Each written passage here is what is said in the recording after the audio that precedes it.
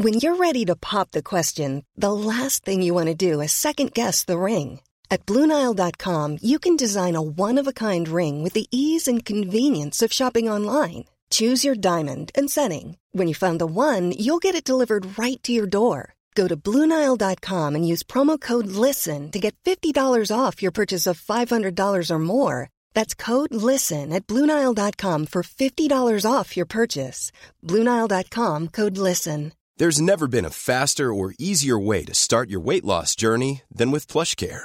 PlushCare accepts most insurance plans and gives you online access to board-certified physicians who can prescribe FDA-approved weight loss medications like Wegovy and Zepbound for those who qualify. Take charge of your health and speak with a board-certified physician about a weight loss plan that's right for you. Get started today at plushcare.com/weight loss. That's plushcare.com/weight loss. plushcare.com/weight loss.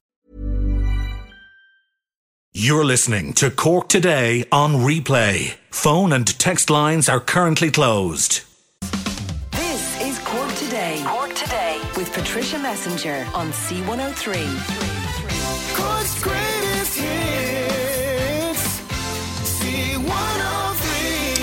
And a very good Tuesday morning to you as we welcome you to the programme with John Paul and Sadie taking your calls at 1850 333 103. And I awoke this morning to a text message to inform me that Dr. Martin O'Donnell, who was the founder of St. Joseph's Foundation, had passed away yesterday peacefully at his residence, and I believe he was surrounded by his family. And it struck me, he was Dr. O'Donnell, what a legend of a man, but what a legacy this man has left behind. Dr. O'Donnell was the founder of St. Joseph's Foundation.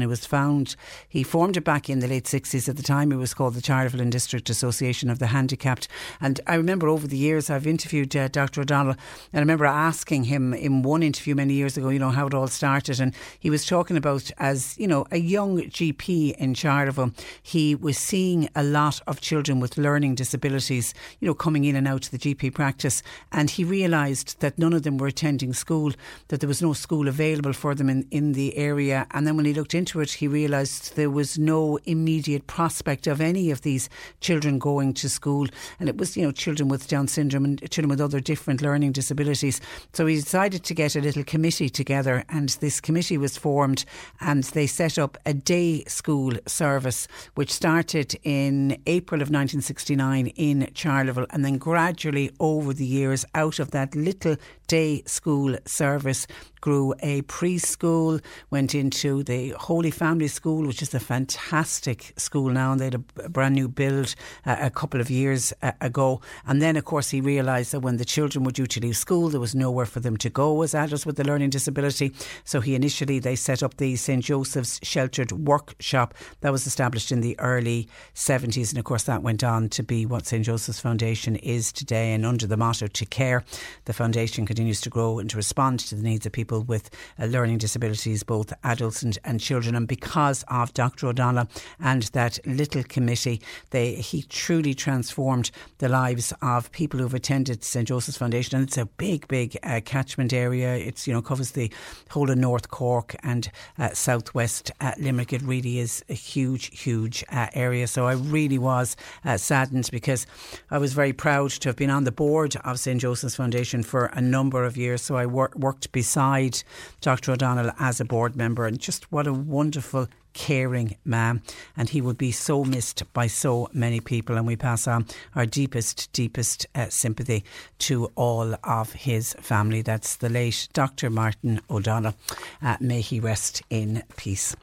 1850 333 103. Our lines are open, and it is all about level 3 today. And this time yesterday we didn't know if it was going to be level 5 that we would be going through. And John Paul put up a poll on our social media site asking people yesterday, should we go to level 5? This was when we were waiting for the Cabinet to make their decision. At this stage, we were waiting for Micheál Martin, Leo Varadkar and Eamon Ryan to have the meeting with Dr. Tony Holohan and the others from NPHET to explain why they were suggesting that we move to level 5. And we put up a poll and we asked people, should we go to level 5? And I actually was surprised by the results.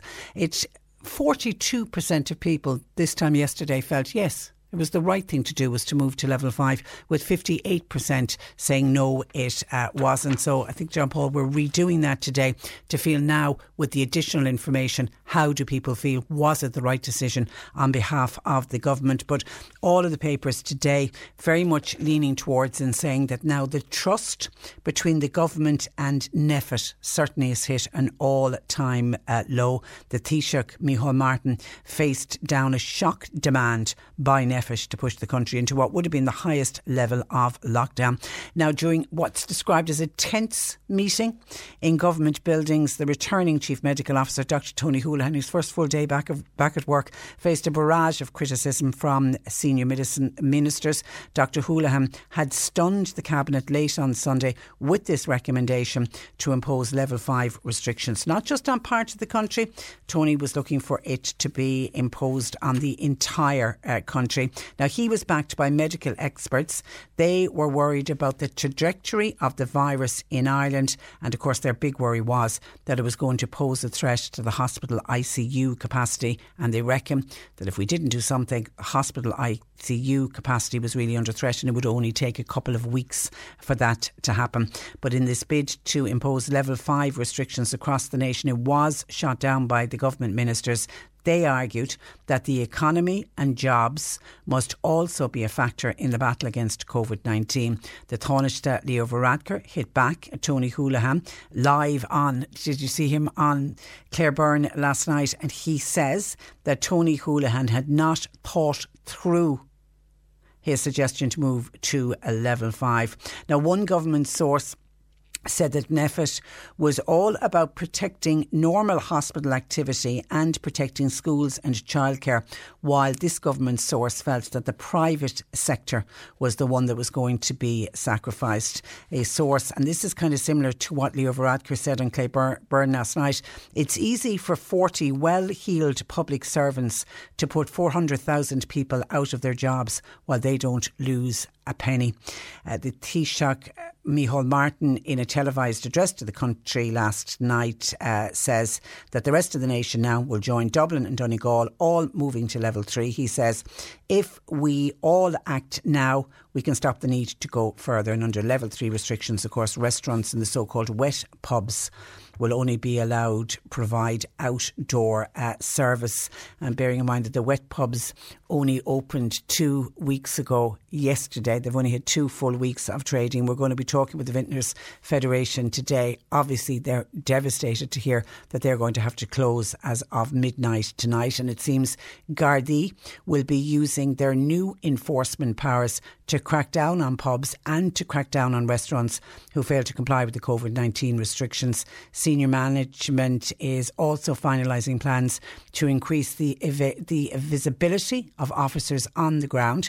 But what's interesting to hear is further additional powers for the Gardaí have been ruled out by the government. Now, that's the one thing we've been hearing from the Gardaí. We can do our best, but we only have so much powers. We know they can't go in to an individual's house. If they're having a rockin' house party, they can knock on the door and say, guys, you shouldn't be having a house party, will you all leave? But they can't fine anyone and they can't arrest anyone. And people are saying if they need the additional powers, maybe that's what the government need to do.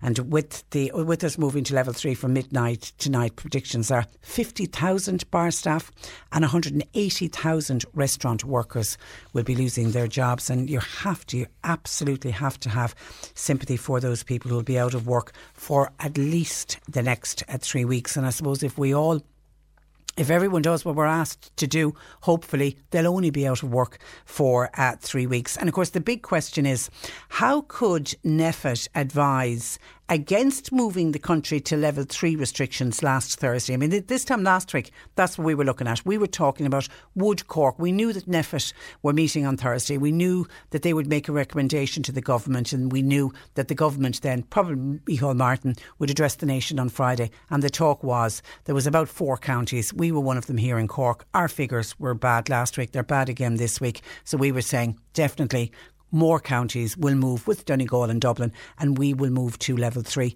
NPHET met on Thursday, and we all held our breath and waited to see would we be moving to level 3. And they came out and said no, that instead of the counties that were doing bad going to level 3, everybody in Ireland instead, there would be new rules around the amount of people that you could have to your house. So that was the announcement on Thursday from NPHET. So how does NPHET go from making that statement to then later, 3 days later only, suddenly insisting that the entire country goes to what would have been a lockdown? Now, NPHET's letter to the government, they have raised concerns about the rise in the number of new cases over the age of 65.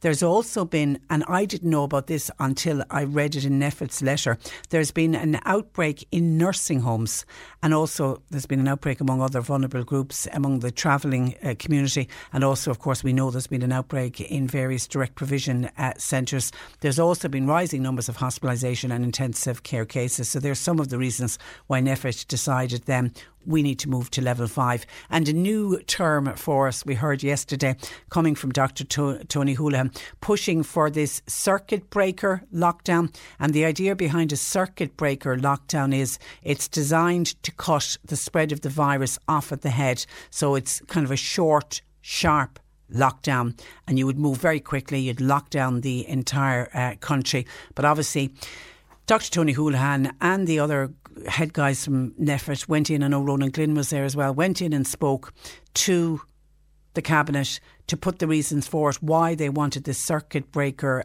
lockdown. Now, according to many sources, the meeting became really, really heated, and seemingly the strongest contributions came from the Taoiseach Micheál Martin, from the Taoiseach, but also from Paschal Donohoe as the Minister for Finance. And seemingly Paschal Donohoe was very assertive about what he saw as NPHET's misunderstanding of the government's Living with COVID plan, and how the Living with COVID plan is very much linked to the economy, and how the economy has to keep going.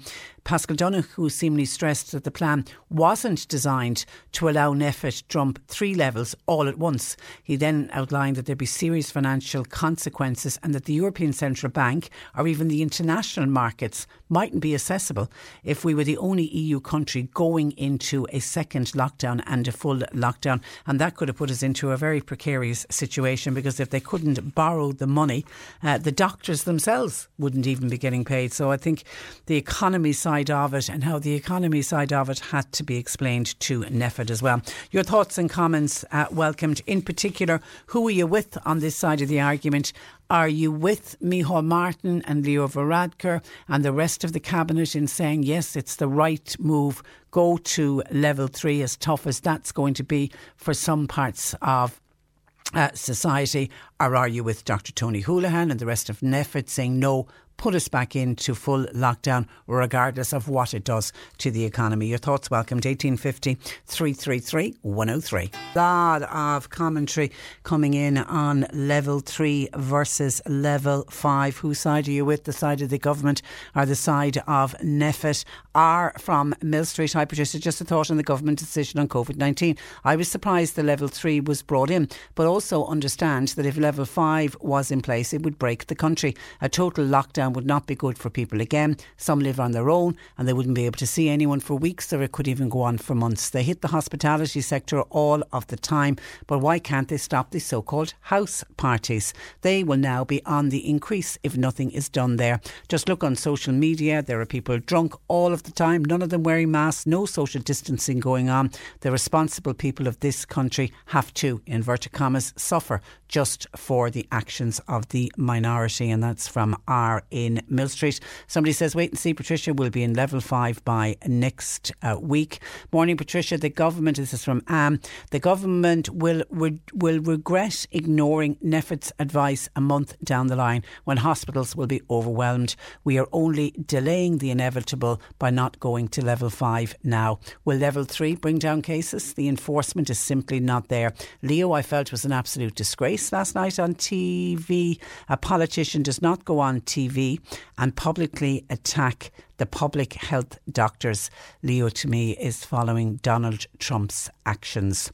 And I can't believe, says another texter, the government ignored NPHET's advice. NPHET at the end of the day are trying to save lives. The precious economy gets bailed out by the government anyway. How about all those sick people in ICU? What about all the people who've already died already and all those now that will die? Government have got their priorities wrong on this one for sure. Let me go to the phone lines where Eileen joins me. Good morning to you, Eileen. Good morning, Patricia. Now, Eileen, you've got underlying health conditions. I have. So where does that leave you when it comes to COVID-19? Are you out and about? Are you socialising? Are you going to the shops? What are you doing? Don't do any of that. The only thing I do is go to the primary health care for injections from the flu jab or to get my feet done because I'm a diabetic as well. And I am very, very annoyed at the government turning down NPHET. Simply because, Patricia, we have off licences open. We have pubs open. We have airports open. Why don't they close them down for just 2 weeks and see if this virus will subside? I can't go out. I'm at home. I'm lucky I have a bit of garden that I can walk around. But other than that, I don't have no one in my home. I have a granddaughter who does my shopping for me. And have you been living like that since March, since the first lockdown? I've been living like that since March. I spent 6 weeks in hospital with the second lot of cancer. And I have been like this since last March.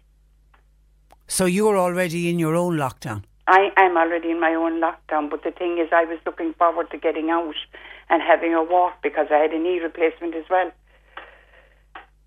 So I'm just up to, the thing is, if all these places was closed down, then all these people couldn't be having parties in their homes the weekends.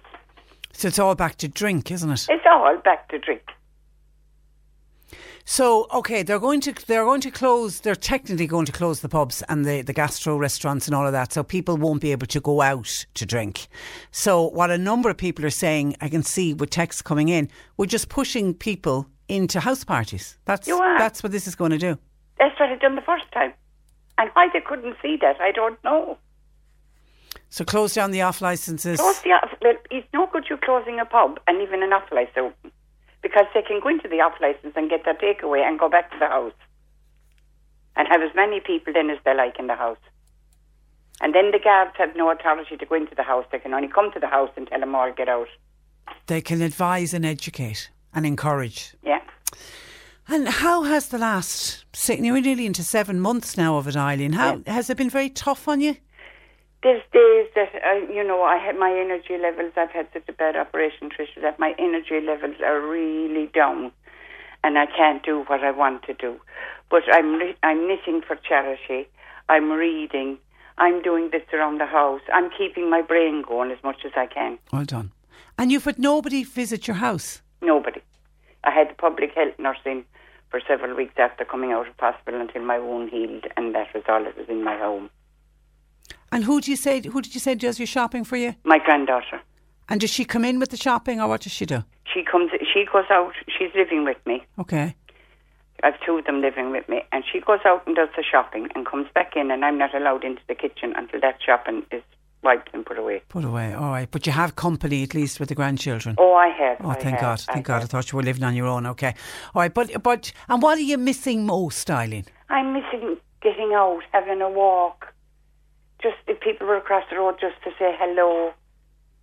And at the moment I'm meeting nobody, and I think to myself, oh God, is this going to be me for the rest of my life? It's not. This time will pass, but it's when it'll pass. And you were hoping that we'd get it over with and maybe Christmas. Maybe you'd have a normal Christmas, yeah. Exactly. Yeah. Which would be nice for everybody. It would. Okay, all you can do is look after yourself, and you certainly seem to be sounding like you're doing that anyway with the help of the grandchildren. I am. Well done, well done. All right, listen, look after yourself. Thanks, Patricia. Thanks a million. Bye-bye. 1850 333 103. More of your calls coming in. John says you can get drink in the shops. If you're going to stop off licences, you'd have to get rid of all the other places where you can buy alcohol. Yeah, well, I think when people are saying shut down the off licence, I think they're saying like prohibition is what they're talking about. Even though if you look back on history, prohibition never worked. Somebody else says Leo was right. You cannot allow scientists to run the country. And somebody else says, good morning, Patricia, I'm fully behind the government. So there is definitely a split. There are definitely people saying that NPHET is right, and then there were others saying no, you have to have the economy, you have to think about the economy. We can't have it both ways. We either have to, we have to try. Again, it goes back to, doesn't it? It goes back to, we have to find some way of living with the virus. But yo-yoing in and out of lockdown, I don't know if that is living with the virus or not. 1850 333 103. Text or WhatsApp 0862 103 103. Text or WhatsApp Patricia with your comment. 0862 103 103. As we've been hearing, the government decided not to accept the NPHET recommendation and will instead now move the entire country to level 3 restrictions, and they kick in from midnight tonight. Our political editor Sean Defoe once again joining me on the programme. Good morning to you, Sean. Morning, Patricia. Is this the first time that the government have gone so publicly against the NPHET advice? Yes, it is. There have been little tweaks that the government has made to NPHET's advice before, small little changes that they've done in consultation with them to bits, but they've never gone against it at all in terms of it going up a level and this stricter recommendation, and never done it in such a public way either. And the Cabinet just feeling it was a step too far to go from level 2 to level 5?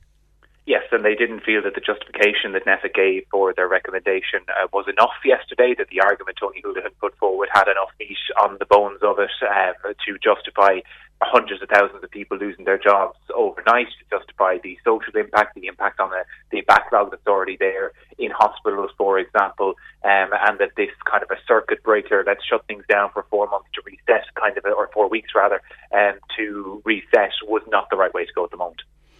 Has the relationship, Sean, between NPHET and the Cabinet now changed? I think so, although some ministers would deny it. It was interesting in that after Micheál Martin's speech last night, there was a press conference in the bunker in government buildings, this underground press centre, where Stephen Donnelly and Eamon Ryan and Pascal Donoghue were quite manfully trying to play down any sort of a rift between NPHET and the government, and saying that, of course, there was going to be robust debate, but at the exact same time, on RT's Claire Byrne show, Leo Varadkar seemed to be throwing Tony Holohan under a bus and really heavily critical of the NPHET proposals. Basically, if you believe his versions, they came in with a half-baked, not thought-through plan for how to shut down the country but not deal with any of the wider impact that would be there societally. So from that interview alone, I think there's huge damage to the relationship there and huge pressure on that relationship between government and NPHET, because now any of their recommendations in the future are going to be viewed in that light. And what are you hearing on the ground, Sean? Was that a very tense meeting?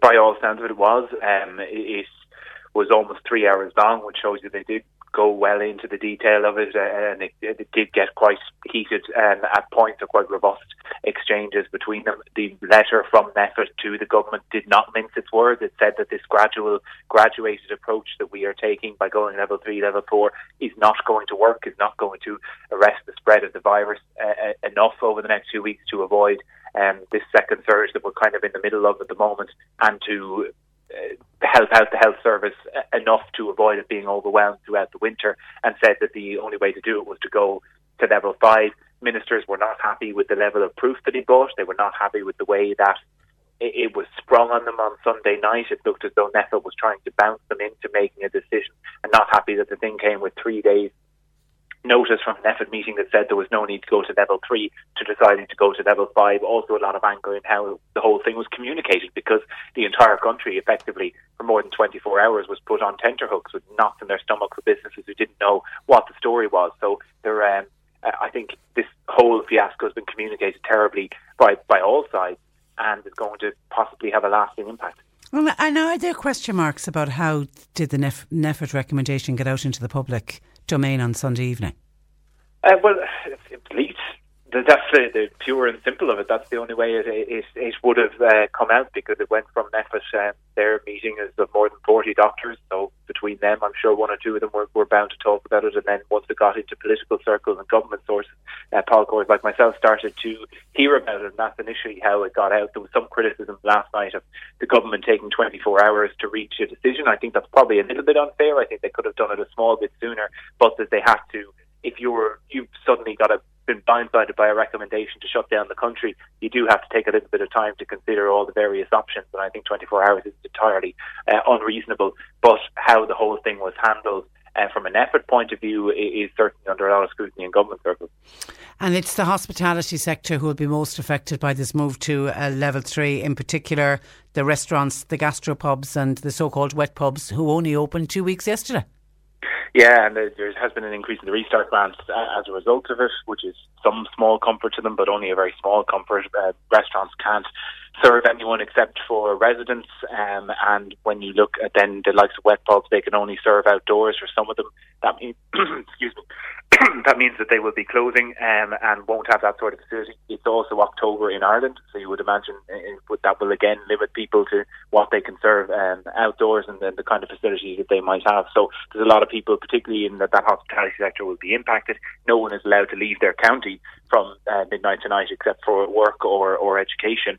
So again, that is going to limit travel. So if you had, for example, a holiday booked, if you're from Cork and you had a holiday booked in Clare or Waterford, lovely Waterford, I'll talk up tourism all day long. But if you had, you're not going to be able to actually go and do it. And indeed, if you had a wedding in a neighbouring county, if you were going somewhere, then you aren't able to travel to that either, unless it is in fact your own wedding. So quite a lot of impact on the hospitality sector, all right. Yeah, absolutely.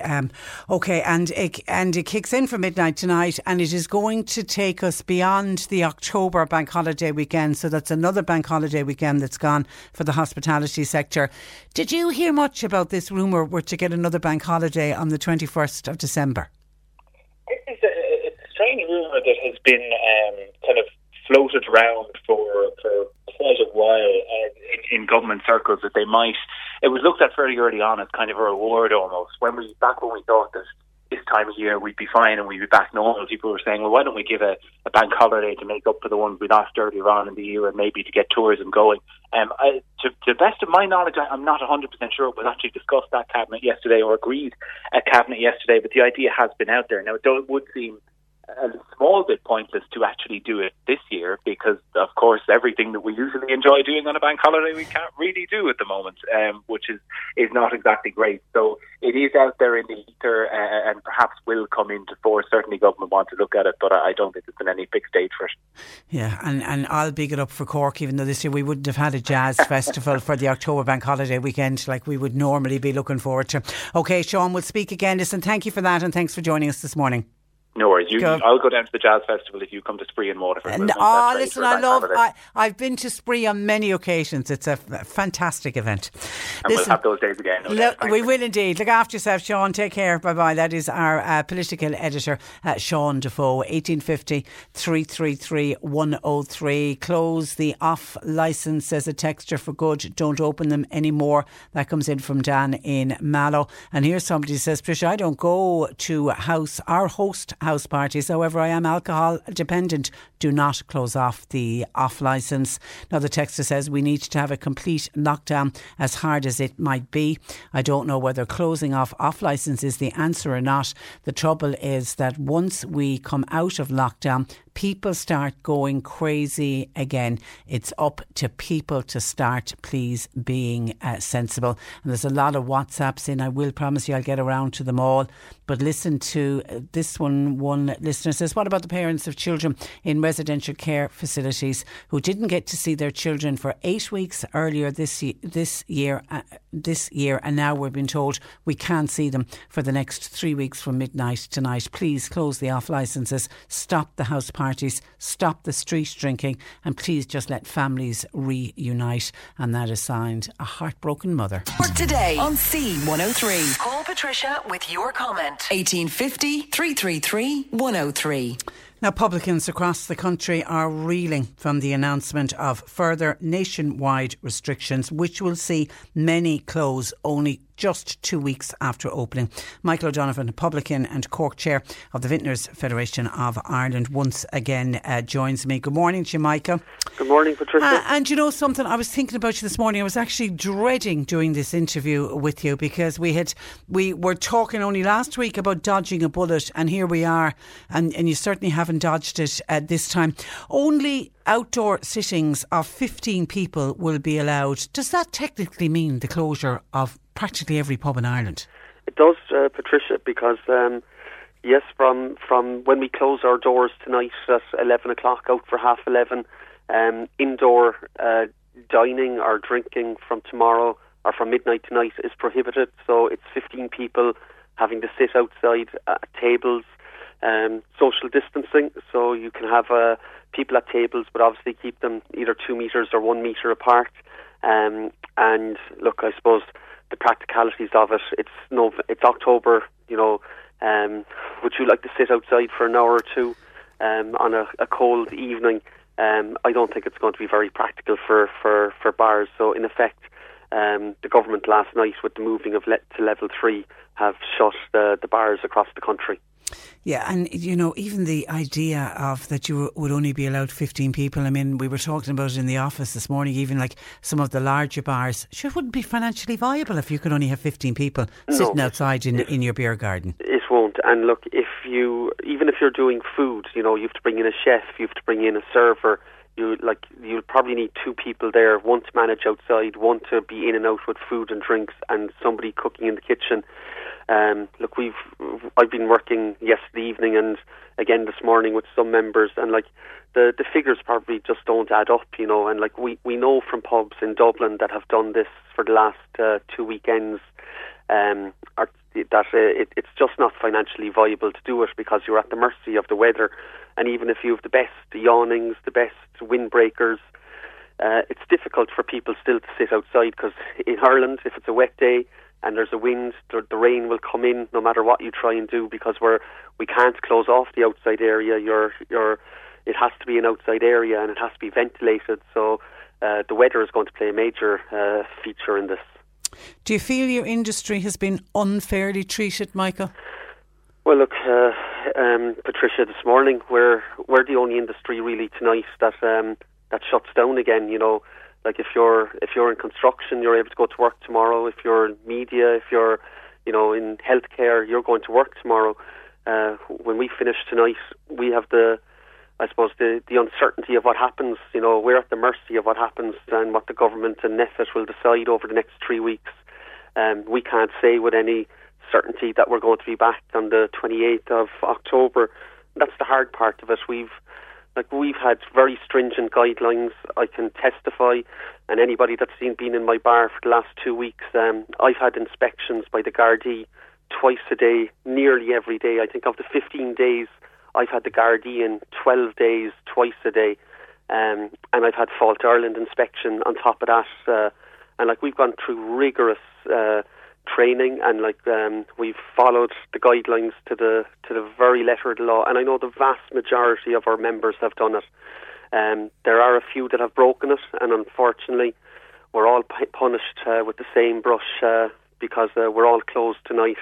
And like that's really soul destroying for us, having I suppose stocked our bars, got into stock, filled our shelves, and yes, we'll have a financial loss tonight when we close, because whatever's on our shelves, that's tough luck, that's ours. You know, we can't do anything. We can't expect suppliers to take that back. So even just the mental stress of that now, being at a financial loss tonight, all that's even, you know, it's a bitter pill to swallow, really, to be quite honest. And staff will be turning up at bars today to be told no work for the next 3 weeks. Yeah, look, I know, talking to colleagues last night and this morning, they've had to have that conversation with staff, you know, like, come tonight, they're going to be temporarily laid off. Hopefully it'll be a short term, but look, we don't have a crystal ball. We can't answer that question. All we do know is for definite it's until the 28th of October. Which rules out the bank holiday weekend. Yeah, the bank holiday weekend is gone, and look, I know the government have said last night that they look at maybe introducing another bank holiday in December.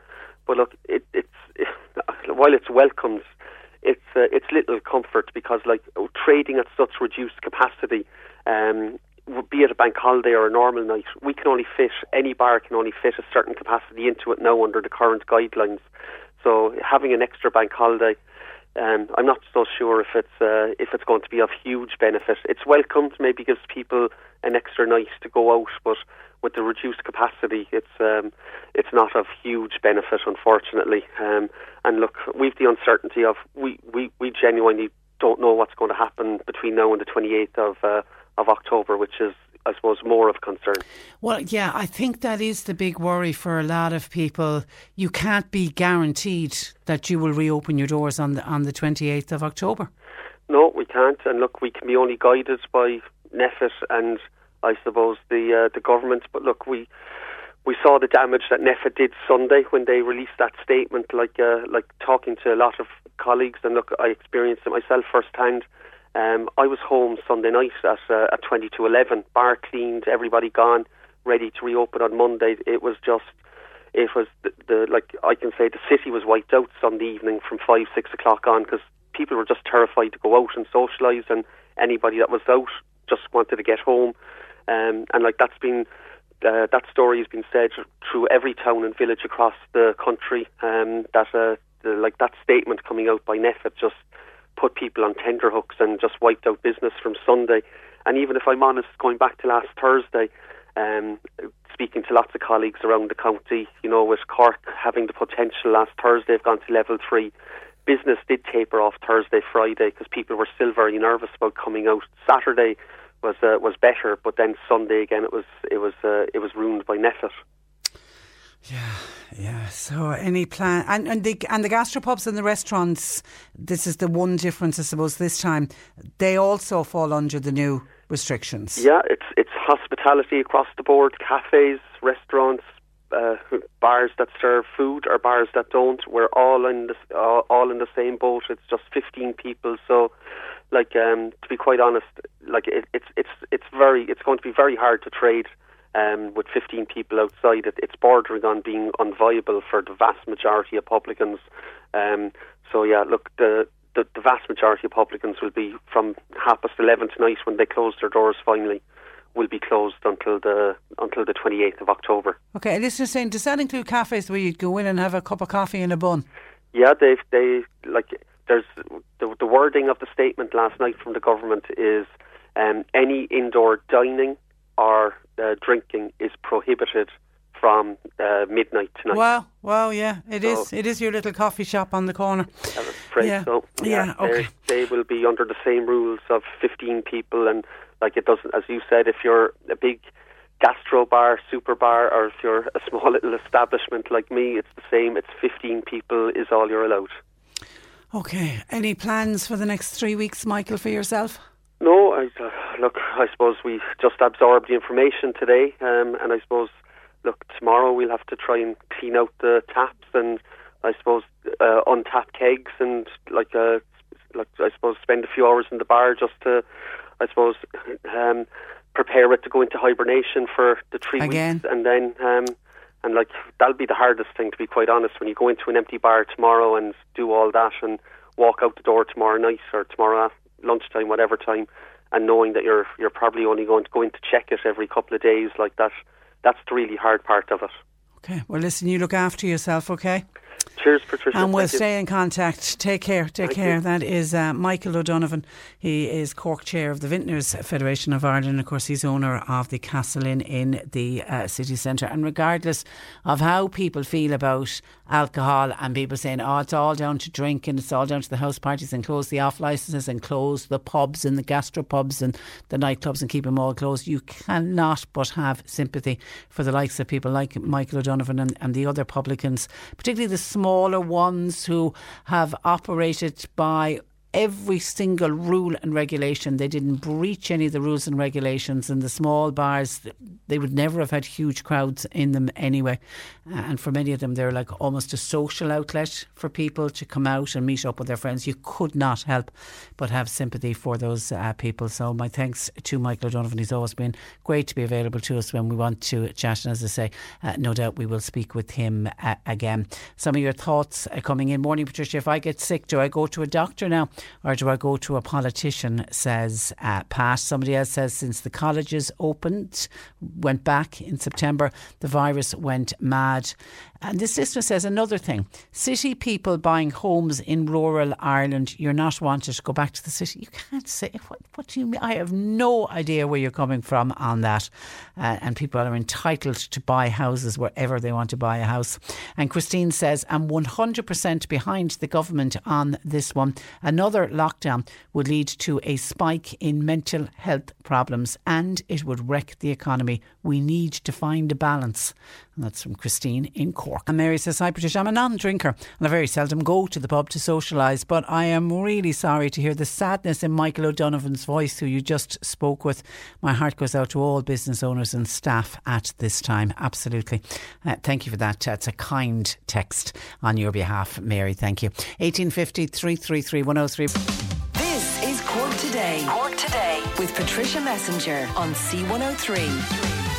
Cork's greatest hits, C103. You're listening to Cork Today on replay. Phone and text lines are currently closed. Quickly go to some of your texts that are coming in. This is Sandy. It's easy to criticise NPHET and the government, but both are in between a rock and a hard place. They both have solid reasons for doing what they do and what they suggest. But it's years of having a poorly financially managed health service and recent cutbacks that is now hitting services and finances for coping with inadequate ICU and pre-isolation units. Hospital vomiting bug showed the need for isolation facility requirements at hospitals pre-admittance. It's standard in most EU countries, but here patients can be admitted while suffering from conditions that require isolation, and what happens? They go on to affect others. That's from Sandy. Mag said, so what's the alternative? Few people remember World War II.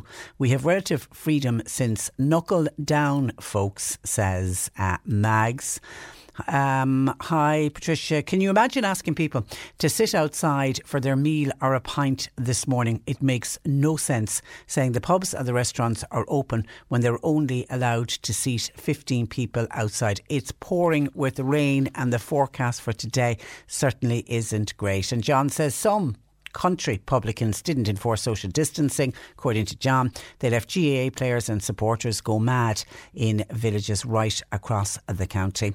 And someone else says, has anybody thought that if the government went to level 5 there would be uproar when they announced the budget next week? The rumour mills are saying we'll be going to level 4 after the budget. Also, have the GAA done a U-turn and are now allowing matches within the county? They should be ashamed of themselves after the behaviour of some of the clubs at the weekend. It's all about money with them, according to this texter. If they warned clubs before the weekend, what are they doing to punish those clubs? Are they fining them? Actually, why would they fine them? They could fine them out of the millions they got from the government. Someone who I take it is not a fan of the GAA. OK, that is some of the texts coming in. Lots of calls coming in as well, including Joseph Byrne from Joe's Hair Salon in Glasheen joins me. Morning to you, Joe.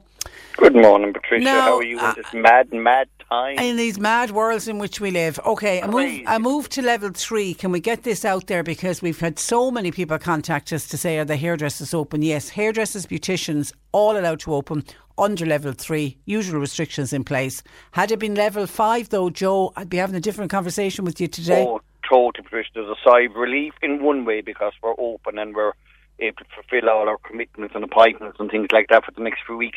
But having said that, I do think it's going to head on to level 5 eventually. You know what I mean? I have a feeling that when the rumour mill started on Sunday and the word went out that NPHET wanted level 5, did that put the fear of God into you? Oh, geez, stomach in rolling straight away. And not only that, my phone started to ring. Customers started to ring. It won't be okay for Tuesday, Wednesday for my appointments, things like that. Up to yesterday, up to last night, I think, Patricia, I was on the phone up to 10 o'clock. And then when we realised we were going to be open, we were still confirming appointments and things like that. My staff were very concerned. You know, it was like I had some inside information, but like everybody else, I didn't know what was happening. It was the limbo of it all. It was just, you know, I would have been shocked, absolutely shocked, if we went into phase 5 so quickly. It would have been diabolical. So you dodged a little bit of notice. You dodged a bullet at the moment, but are you now still in kind of limbo, wondering when and if level 5 could happen? Well, I have two things, Patricia. You see, Christmas from now on in the salon is very busy stock-wise. You know what I mean? I'd be getting in a lot of retail, thousands of euros worth of stuff that I wouldn't be paying for yet. It's all, of course, on credit. So do I get that in? I've got some in already. Am I going to have shelves of stuff there all during Christmas up to next year? Do you know what I mean? Am I going to have money on their shelves instead of in the bank paying bills? That's a big concern of mine, how to do the stock order. Secondly, you know, will we be making appointments? Will we be getting ready for Christmas? You know, Christmas is such an amazing time for me, as you know, with the collection boxes and everything. None of that this year. For you know, for the homeless, can't have the homeless in as we normally would. And then, Patricia, I'm afraid, and I have an awful feeling we're going to be closed down for Christmas.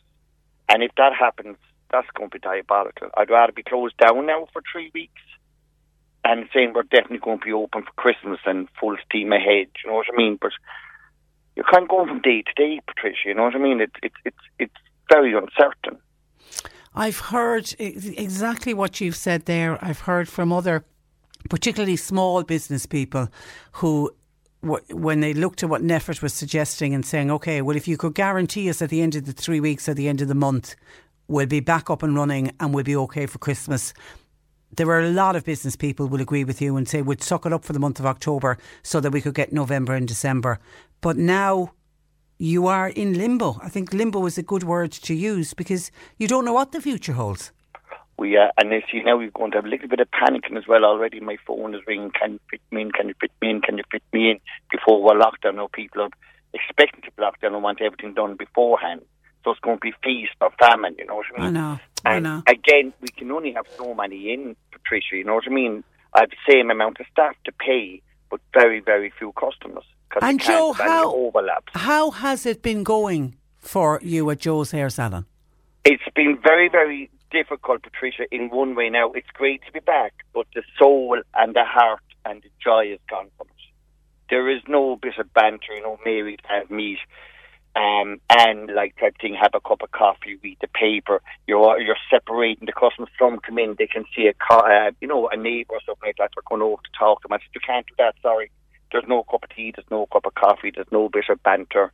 You know, you might have a lady that will come in and her husband will be picking her up at 11:30, and she'll give him a buzz now. I mean, no, so you have to give him a buzz now. He has to pick up on the tosh at 11:30. All that's alien to us, you know what I mean? Because it's not that type of a salon.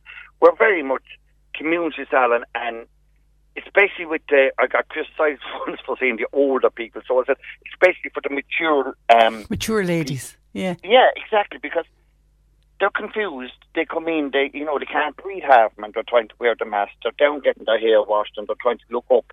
And geez, my heart to be breaking, absolutely, Patricia. And very much, it's been a very, very tough year. I don't know, and I was hoping we'd be able to go in for Christmas and have a bit of a buzz and have a bit of a laugh. That's not going to happen, you know. It's hard to have a conversation with the mask on, isn't it? Patricia, should be in my place. It's hilarious. If you had a secret camera now, someone is talking while the dryer's on and they're talking to me quietly, so I haven't a clue. I turn off the dryer, but my thing me up to the mouth, right? Yeah. And hear what they're saying and back again, and then she'll slap again, and by the time the blow dry's finished, I'd have had a full head of mesh done. But it's great fun, but it is sad. And you see, everything is kind now, Patricia. You have to have the person out by 11:30 for the other person in. Before I could have done your colour, say for instance, and while your colour was sitting, I could be doing another colour or cut. None of that now. I have to wait till your colour is done. You have to go for the next person to come in, you know what I mean? And all the girls are kind of overlapping. I don't mean the girls we can't overlap, but we're doing 12-hour shifts, things like that, just to get people in. When I went back first, Patricia, I was working at 12 o'clock at night. I was doing some poor creators here, and sure, all they're doing was going back to bed again. I know, but just to get it done, I remember that panic at the start. Okay. And also, Patricia, for people to feel safe. You have people now come in and I'd say, look, come in to me at 11 o'clock, there'll be nobody in the salon, the place will be all sanitised, it'll be grand, you know. That's very important too, that people come in and feel safe. It is. And just before you go, Patricia, I would just say for people to shop local, though, to keep their local shop, either be a supermarket, hairdresser, printers, all these people, to shop local, buy vouchers, buy retail from your local shop. Yeah, and I know the bigger stores are there and the bigger multinationals, and I know they employ local people, and spend a few bob there. But if we could all start moving some of our euros to the small independent stores. Yeah, I go to my local printer now, and when I get the signage done and all things, I really consciously now try to go to buy vouchers in a restaurant. If I'm buying a present for someone now, I'll buy a voucher. Well done. Listen, you look after yourself, okay? I'm still selecting these drinks, not just the selection boxes for Christmas for the home, so.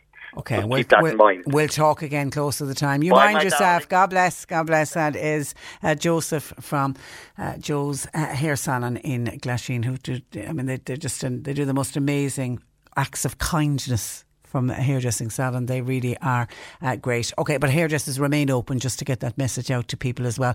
So to stop, because hairdressers are under enough pressure without people ringing. Are you open? They are open. Okay, some of your WhatsApps coming in. Morning, Patricia. Here we all are, blessed with another day of life and able to smile. COVID, yes, it's bad, but not as bad as the famine, or being bombed or shot at every day and every night for years. Are we really crying, poor old us, having to wear a mask, having to wash our hands and having to keep our distance? Maybe the answer is to stop moaning, thinking how hard done by we are, and compare this to the real horrors going on worldwide and the horrors of the past, and for people who had to live through various world wars. We need to come together, support each other, and do what is asked to save lives and move forward to a better time. And that's from Jill. Well done, Jill. Keep up that positivity. Hi, Patricia. I know the First Holy Communions and the confirmations are cancelled. Could you tell me, please, what about christenings? Are they also cancelled? And that comes in from a concerned parent. Yes, I would assume christenings are cancelled as well, because as of midnight tonight, all religious services must go online, and churches can only open for private prayer. So we'll be back to the way it was in lockdown, where you can go to a church. They open various times during the day, and that operates between different churches, and all of the other services move online. So all services moving online. So that's all of your masses, your christenings, christenings and confirmations, they just won't do it, and christenings as well. Check in with your local priest, but I'm assuming, yes, that christenings have been cancelled as well. Patricia, the big wake-up call to everyone, this is a big wake-up call to everyone. If everybody knuckles down, stick to the restrictions and try and bring the numbers down. If they don't, we'll all be at level 5 before we know it. We can do this, and we can also prove that Micheál Martin made the right decision. So it's a kind of a collective. We all need to get together on this one. John in Carrigaline says, Patricia, the majority of people in the country agree with Tony Holohan by recommending level 5 lockdown. But this is John's view. The 3 blind mice in government decided to give him the 2 fingers. Shame on them for gambling with human life. They're only kicking the can down the road. It's only a matter of weeks and we will all be in lockdown. We will be all in level 5. Don't forget to thank the BlackRock GAA supporters for robbing us of sport for the next few months. They have a lot to answer for. Maybe they will reflect on their selfishness in lockdown. There's harsh words. That's coming in from John in Clonakilty. Michael in Castletownbere. One thing that is certainly very clear after last night, nobody can be any doubt as to who is running this country. Tony Holohan and co might have thought that they were, as did many more, but they were told in no uncertain terms that they're not, and rightly so. NPHET is there to offer their advice to government, not to govern this country, as are many more agencies. Last night, Leo Varadkar cut loose with fury as both he, Micheál Martin and Eamon Ryan's leadership was being determined by NPHET. Being undermined by NPHET. If leadership was ever shown, it was shown by Leo Varadkar, backed up by solid tactics for the country overall. That's from Michael in Castletown. Bear, another listener, close the off licences. On closing the off licence. What about people that enjoy a glass of wine on a Friday or Saturday night? It would not be fair to penalise them, says this texter. Now this person says, I really don't understand why people are blaming off licences. I don't drink, but my wife does like a glass of wine after finishing work for the week on a Friday night, as do a lot of others. If parties are the problem, then put a maximum amount on what you can buy. Say 4 cans of beer or 1 bottle of wine. By far the biggest groups of people I know around here are school children. They might not get it so bad, but they will certainly pass it on. This pandemic is only showing how fragile a system based on economy, how fragile it should be societies based on economy is. It might be a good time to think about changing that, but I expect there are a few very super rich people in the world who would have something to say about that and certainly might not agree with it. 1850 333 103. John Paul and Sadie are taking your calls. You can text or WhatsApp to 0862 103 103. And Mag says, hi Patricia, hope you're well. Tell Joseph, who's just gone off the line unfortunately, hang on in there. He's a pure gentleman. We will be in for a sing-song, even if it has to be outside the window, and that's signed by Mags from the High Hopes Choir. Oh, well, what a fantastic choir, and how fabulous Joseph has been to everybody involved with the High Hopes Choir. Stay safe, Mags, and thanks for your WhatsApp. C103 Jobs. A plant hire and civil engineering company based in Glanmire looking for experienced 360-degree track machine driver. You need to have a C licence. Coffee SuperValu in Bandon, they're looking for a fresh food trainee. While people wanted for roofing and labouring, also apprentice wanted, that's for work in Kanturk.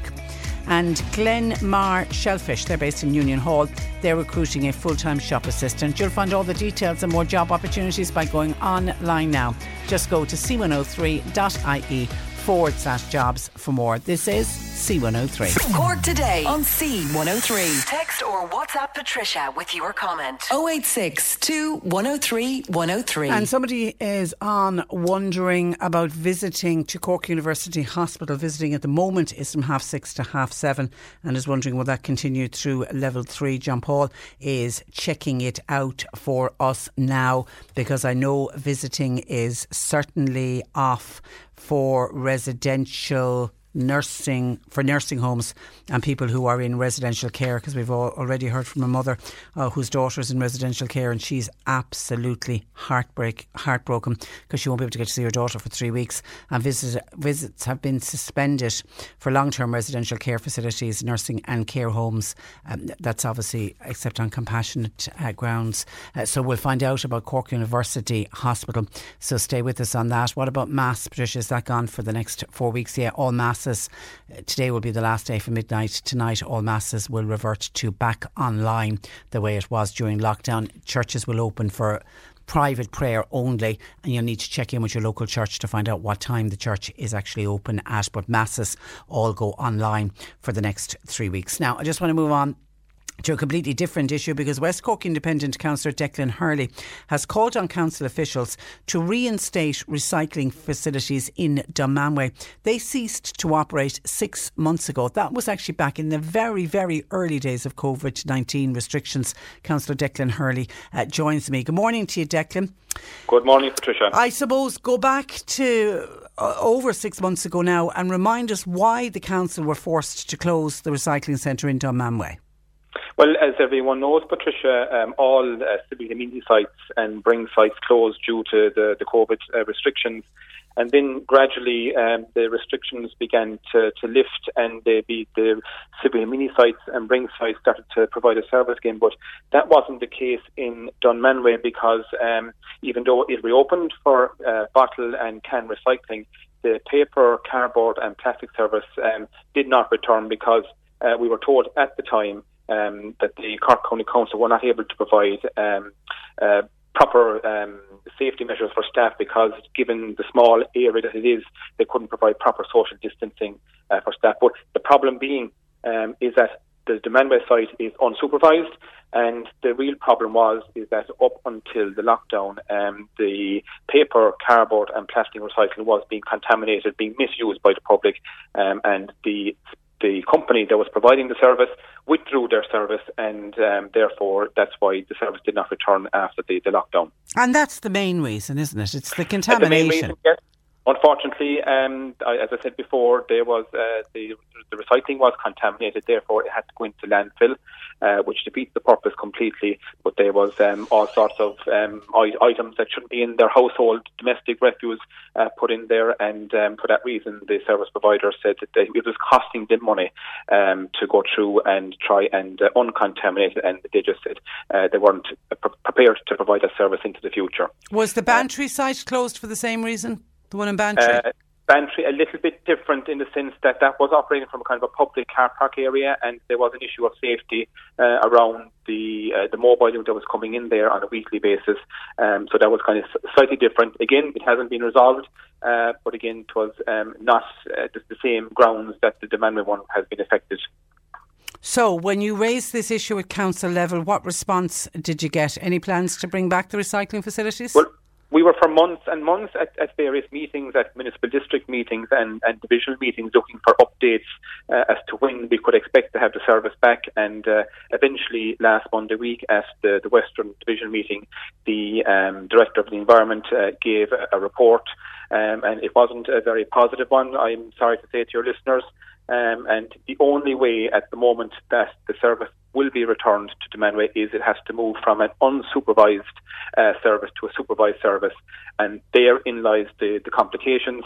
That's going to have an added cost of $35,000 per year to provide a staff member to supervise the service, and to add to that, there's going to have to be a $50,000 to $100,000 of capital cost to be done to rearrange the layout in order to provide safety measures for that staff member who's going to be in there on a more regular basis. And as you know, Patricia, and your listeners at this stage, Cork County Council is facing into a very bleak 2021 with, as the Chief Executive has described it, a slash and burn budget. And for us as members at this stage to come up with that level of costs, it's not going to happen. It's not going to happen. Where's the nearest recycling centre then for the good people of Dunmanway? At the moment, it's either Bandon, Clonakilty, Skibbereen, or Macroom. Obviously, Bandon and Clon would be probably the more obvious ones that we would use. But again, at the moment, from tonight, we're moving into level 3 restrictions again. Are we going to go to level 4 or 5? Therefore, are we going to have restrictions in how we travel? So, is it going to be possible for people from the Manway to use the Bandon, Clonakilty or Skibbereen? That's a good point. That's a good point. Could you install CCTV to try to get to stop contamination of these sites? Yeah, there is already CCTV in place in the site in the Manway, but again, it's not being monitored. It's a recording service, but again, because people were so innovative when they were contaminating by the time the staff get around to seeing someone misusing the service, the damage has been done, the recycling has been contaminated, and it has to go into landfill. This is the one, dirty nappies, wasn't it? Concealed in black plastic bags and then put it... Yes. God, it's so frustrating. Potato peelings and fruit and veg peelings. So it's unfortunate. The local people in Dunmanway are very upset. They're angry, and they should be, because we've seen over the years the likes of, Bandon, Clonakilty, Skibbereen, Macroom. They've all had this capital investment in their civic amenity sites, but Dunmanway hasn't had that, and now they're being shortchanged from the point of view of this service is being withdrawn because the standards there cannot be brought up to what that's required for COVID. So even though we welcome the report, at least now we know where we stand and what we're facing, but the fact that there's no money there, we have nowhere to turn to improve the system in Dunmanway to return the service. So I can't say to you this morning or to your listeners when the paper, cardboard and plastic service is going to return to Dunmanway, and I've seen myself the amount of I suppose illegal dumping that's taking place now, maybe not solely because of Dunmanway, but again, it is more evident around the countryside that there is dumping taking place, and there is a certain amount of burning as well too. So, and it's unfortunate because we had a lot of groundwork done, I suppose, to get people to come around to the idea of recycling, and being more environmentally friendly, and this now just flies in the face of all that, and people have nowhere to go to recycle their plastics or their cardboard or paper. So it's just an unfortunate situation, and again, the council did try to acquire a second contractor to come in and provide the service as it was being provided, but nobody was willing to take it up on a trust basis. Well, not if it's going to be contaminated, because that's a cost then to the company. Introducing a charge to the public, has that been looked at? Is that a possibility? Well, certainly, yes, I suppose to recoup some of the cost that it's going to cost to get the Manway back up and running again. But I think looking at the bigger picture going forward and trying to pass a budget in a few weeks' time for next year, I think we are, as a local authority, going to have to relook at how we do provide our recycling services around the county. And there probably will have to be at some stage an increase, and people will have to pay because as a local authority, we can't afford to keep providing this business at a loss, because this is providing a service, but it's also being provided at a loss to the local authority of significant millions, I might add. And at this stage, we're going to have to start to see where we can recoup some of that money. And yes, unfortunately, the public probably will have to start paying. But I think the people will pay something that they can afford, provided that they are getting a proper service for what they are paying. Yeah, and yet people will say, well, what do we pay our local property tax? Shouldn't that be what the local property tax? And actually, when you're talking about what a tough year it's going to be for Cork County Council, is there justification that maybe the local property tax could have gone up by more than the 7.5% to get in extra money for the council? Well, yes, that argument was made on the day before we took the vote on the increase of the 2.5% on last year. But like at the end of the day, I think we need to look in-house and see where we can start make our own cost savings as a business. But I think it would be unfair at this stage to add extra cost onto the general public out there. I've said before, I think it's the government, our local government fund has been slashed over the last number of years.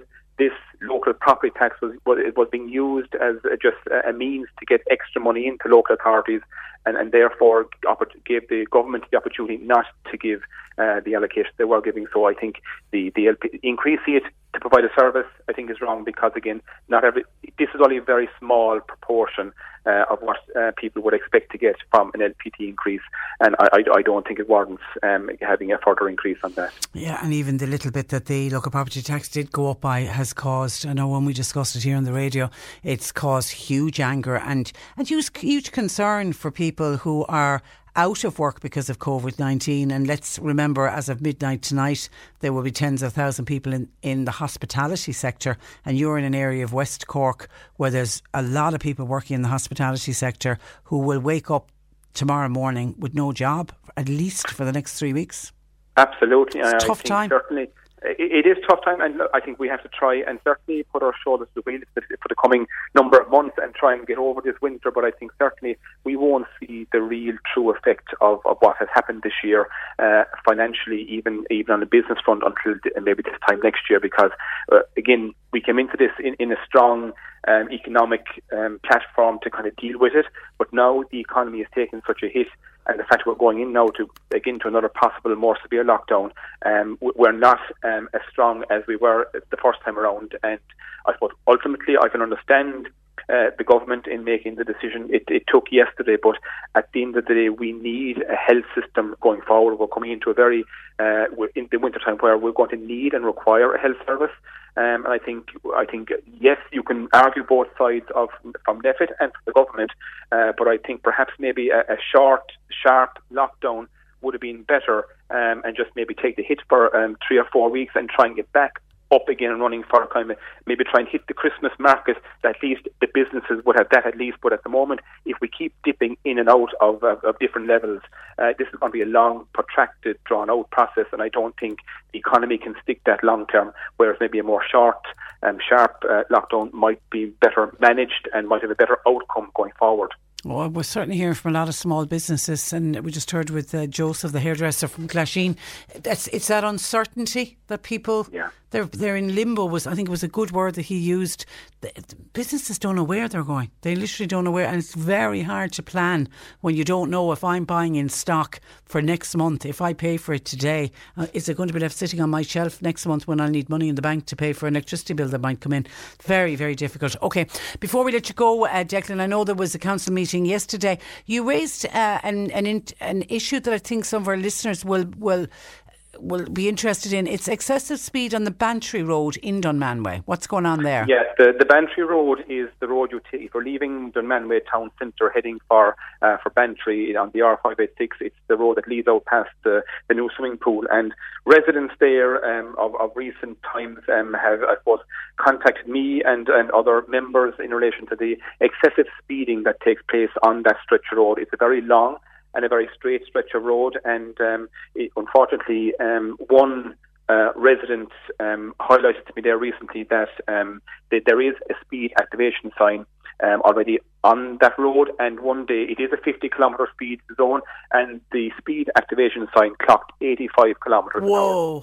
Whoa. Which is ridiculous in a built-up area. So the local residents for the last number of weeks have taken to the streets, and they've collected 361 signatures, and they were presented yesterday to Cork County Council on foot of our motion that we put down to call on Cork County Council to introduce additional traffic calming measures on that stretch of road, and as well to just I suppose encourage the local Gardaí to again enforce the speed limit. But it is a problem at the moment, and I think it's reckless and careless for anybody to be exceeding a speed limit in the built-up area. But clocking 85 kilometres an hour is uncalled for, and the residents are concerned. And unfortunately, a number of family pets have been lost on that road just due to the excessive speed. And look, a family pet is a family pet, but God forbid any person, a child or anybody else.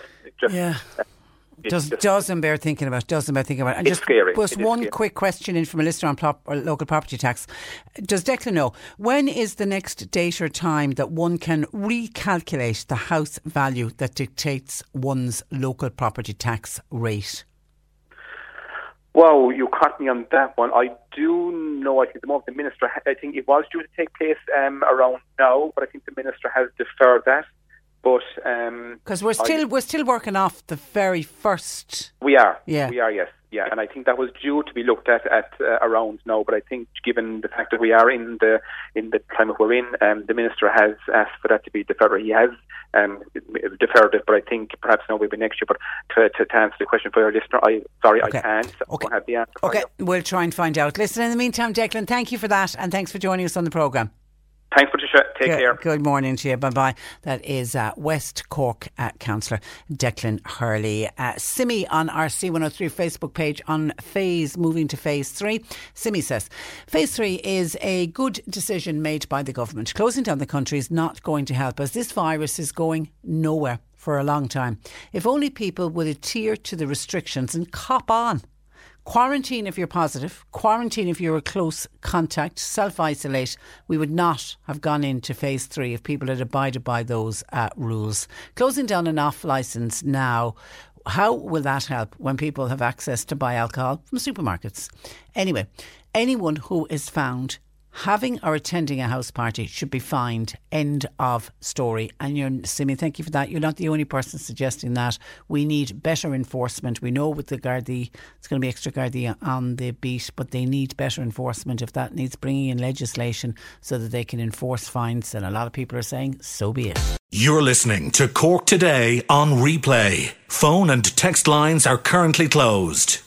Cork Today on C103. Call Patricia with your comment. 1850 333 103. Due to COVID-19 restrictions, all non-elite athletes took part in the 40th London Marathon last weekend by running remotely, picking their own 26.2 mile course. An estimated 45,000 participants logged their progress on the app to make their times official, including Joanna Riddle, who completed the virtual London City Marathon on Bear Island. And Joanna joins me this morning. Good morning to you, Joanna. Good morning, Patricia. How are you doing? Well, I'm very well. Firstly, congratulations to you. How did the marathon go for you last Sunday?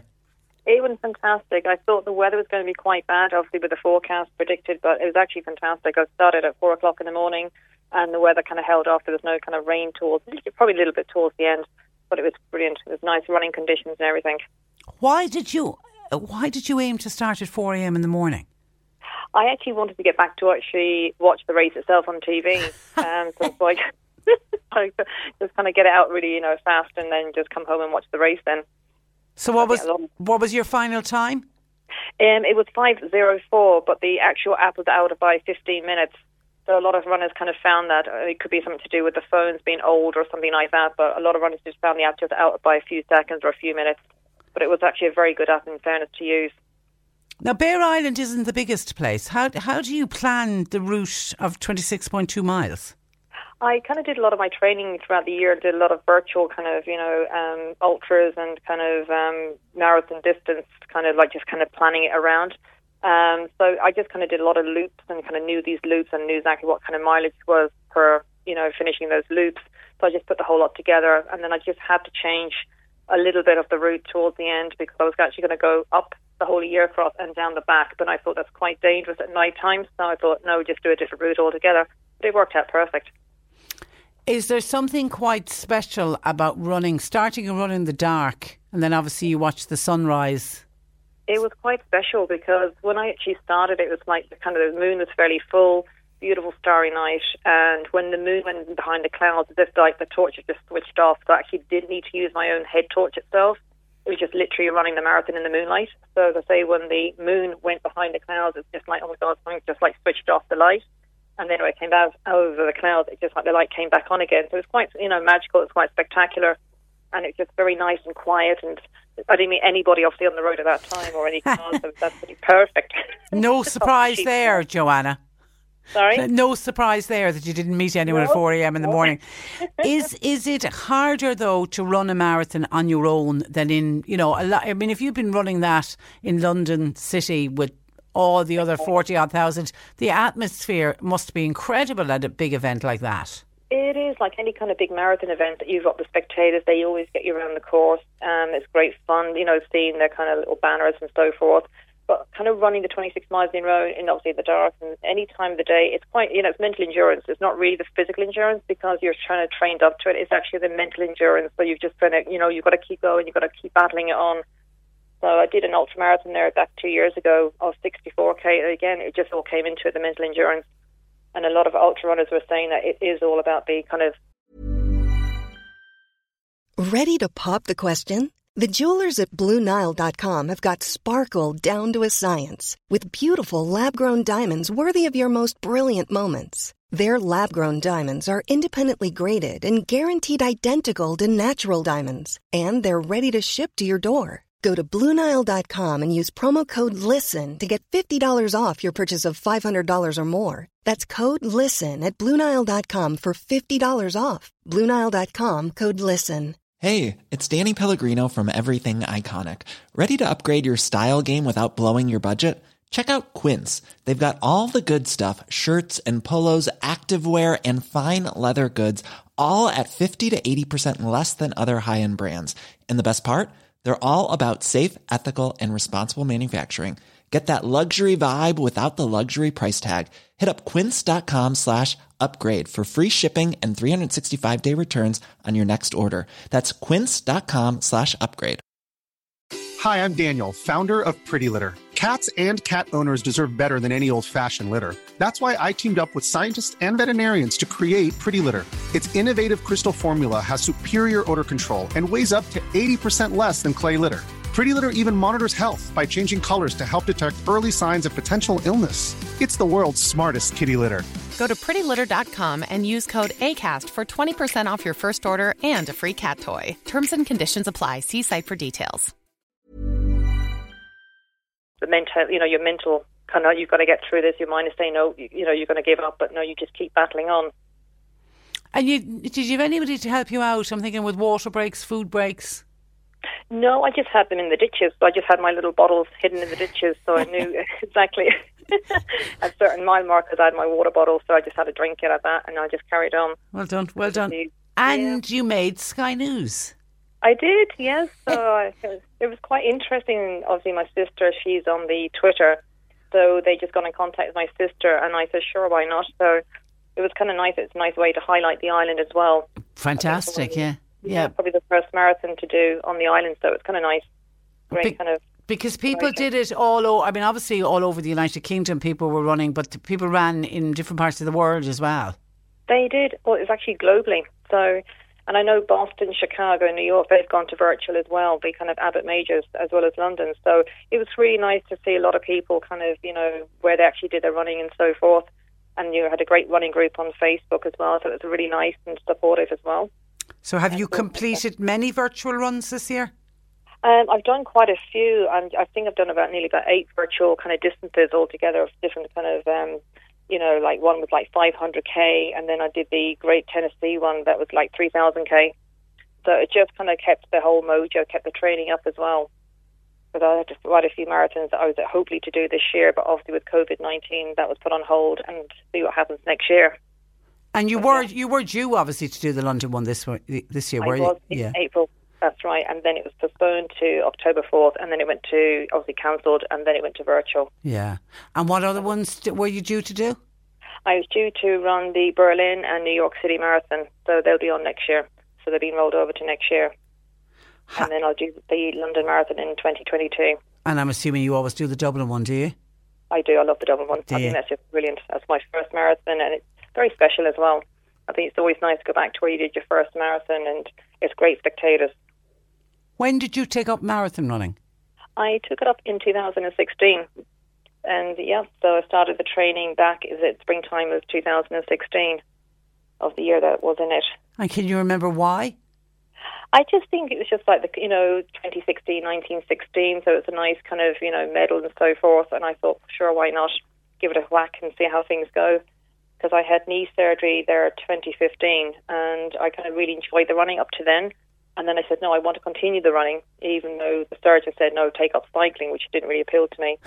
So then I just kind of took up, and that was it. And I just did the first marathon. Then I signed up to the second one, which was San Francisco, which was spectacular. And then I did Galway, and then I've done a few others since then. So you've a big love of marathon running, obviously, now. I have about over 10 marathons now. And well done. So, yeah, it's brilliant. Recommend it to anyone. It's a great achievement. Yeah, and during lockdown and all of that, I mean, you're living on Bear Island. Has running been almost your saving grace? It has, and I used to do a bit of swimming then when the weather was lovely and warm, so mostly it was kind of running, bit of swimming. But yeah, it was just literally, I had the kind of park run on my doorstep, so I was literally just doing that every day and then just running up and down the length of the island and all over the place. So I found new places that I never knew existed on the island, so it was great. Well done, well done. So what's your next run then? The next one will be the Dublin Virtual and the Snowdonia Marathon. Again, I was due to run the Snowdonia Marathon, so that again went to postponed to cancel to virtual. So I'll be doing the Dublin and the Snowdonia on Bear Island again. Okay. Well, good luck, and if anybody sees you, give Joanne a wave. And will you mightn't be out so early in the morning the next time. Exactly. Okay. Listen, well done, and congratulations to you. It's a great achievement. Thank you so much, Tricia. Thanks for joining us. Bye-bye. That is Joanna Riddle joining us from Bear Island, having completed, only person to, we think, certainly on an Irish island, to complete the virtual London Marathon for 2020. This is Cork Today. Cork Today with Patricia Messenger on C103. Cork's greatest hits. C103. We've had a report in asking people to avoid the Drimoleague to Skibbereen Road.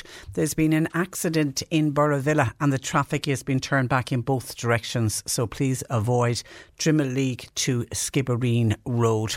Now, lots of calls and texts coming in, but there was a great WhatsApp that came in.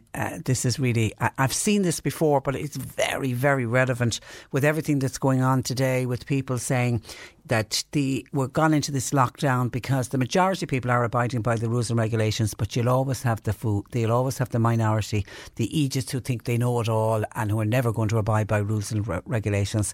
So this is something, it's doing the rounds on Facebook, and it's kind of a coronavirus lesson of sorts. It's a picture that was taken during the Second World War, and it's a picture of a soldier carrying a donkey through a field. This is like a black and white photograph. Now, it's not that the soldier loves donkeys or that the animal was injured and he was trying to get him somewhere safe or that he couldn't walk himself. The story was that what was happening in the picture was that the particular field was full of landmines, and that if the donkey was free to wander as it pleased, it would likely detonate one of the landmines and it would kill everyone, it would kill all of the soldiers around. So the moral of the particular picture and the moral of the story is that during difficult times, the first ones you have to keep under control are the jackasses who don't understand the danger and do as they please. And I think that certainly there is a coronavirus lesson in that. Thank you to, I don't know what, there's no name on the listener who sent that in, but thank you. I had seen it before and it is very, very relevant for the times that we are living in, for sure.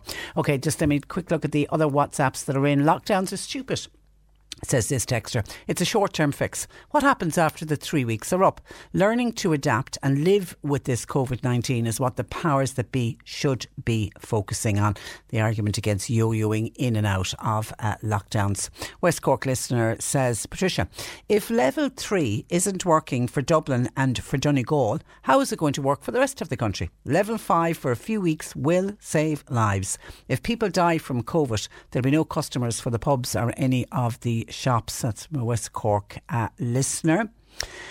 Owen says, many of you listeners seem to believe that if we suppress the virus and lock down hard, the virus will simply go away and she will all be safe. But that is not the case. It only ends when we develop immunity. How do we develop immunity? It'll either be through infection or vaccination. This should be our focus while protecting the very vulnerable. Otherwise, it will drag on for ages with all of the associated problems, and we are never going to move on from where we are at the moment. Hi, we'll leave that one for a moment. Hi, Patricia. I think we have to rethink society and the difficulties it brings to each and every one, with or without the coronavirus. They say the definition of madness is doing the same thing over and over again and getting the same result. We must change society and we must change its belief system, and that will make it fair for all. And that's from Martin in Enniskeane. You are a wise man today, Michael. Thank you for that. And another listener says, morning, Tricia. Just wondering what has happened to the COVID tracker app. How many actually downloaded it? Let me look at my tracker app now and I'll be able to tell you. Sorry, it's going to buzz here on top of the screen. Tracker app, doesn't it say at the start? I'll tell him I have no symptoms. I don't have any symptoms. Does it say how many people were on the tracker app? I think it's certainly gone over 1 million. It's like something at 1.5 million. It's a lot of people anyway. It's certainly well over 1 million people downloaded it. Anyway, the listener is wondering about it. How many are still using it? Says she. I just pressed it there and I don't know when I last checked in. What percentage of those have actually been contacted through the tracker app? Why has there been so little promotion of it? Surely this is extremely useful and an important part of our armour, along with the hand washing and the social distancing, etc., etc. It is far too easy to be an innocent carrier of this dreadful disease. Well, lo and behold, there's actually an article in the paper about the tracker app, and I haven't heard much about the tracker app. But I was thinking about this last week. I certainly don't know anyone that was contacted through the tracker app to say you have been a close contact. Now, I know of people who have been contacted to say they've been a close contact, but that's because somebody tested COVID-19 positive and then gave the name of their close contacts for the previous 48 hours. I think it's gone back to 14 days now. But I, hand on heart, don't know of anyone who got contact traced because of the COVID app. So I would be interested, let me put it out there. Do you know anyone who was contacted, or did you hear of somebody who got contacted directly because of the tracker app? But there's a piece in the paper today saying that doubts have been cast over the efficiency of the COVID tracker app. Now, it's emerged that one user received a close contact notification 9 days after the contact occurred. Now, that isn't good news, because if you've been in contact with somebody who has COVID-19 and the app picks up, 9 days later, you could be walking around with COVID-19 for 9 days. The woman in question is based in the west of Ireland. She was notified of her close contact on the 29th of September. She received a test the following day, and luckily she was declared negative on the 1st of October. Her son, however, who was with her during the earlier excursion she made on September the 20th, does not have the tracker app. The woman's GP said too long had passed for a test to be of any use and then declined to refer him for a test. And in tracing and testing terms, 3 days is considered the limit for which the process of contact tracing can prove useful in suppressing the virus. Anyway, they're saying that's pointing out, now maybe that's just one particular case, maybe others have been contacted on time, I don't know.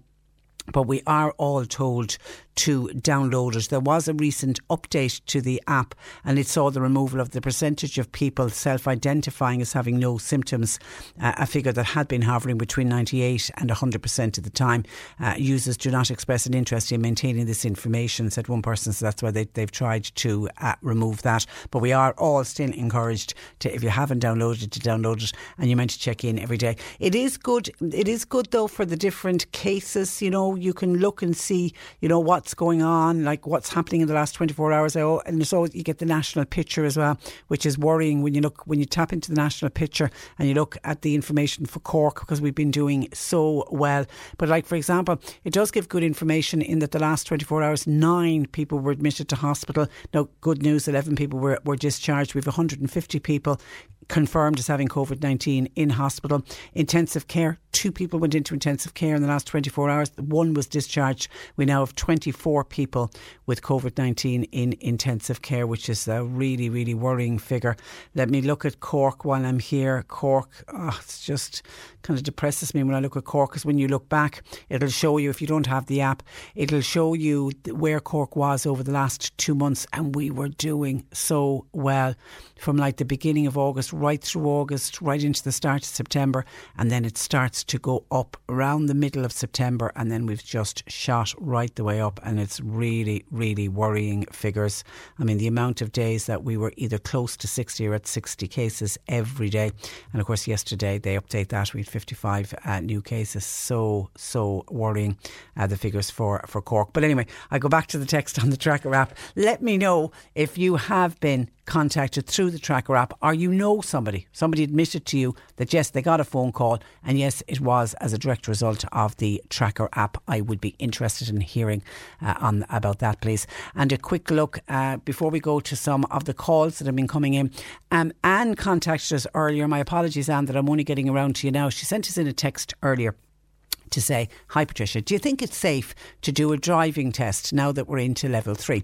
For me, Anne, it would mean travelling a good distance. I'll need to go to Skibbereen because that's where my nearest test centre is. Also, I'm worried. I'm an older lady. I did the test 3 times over the years, and the most recent last test I almost passed.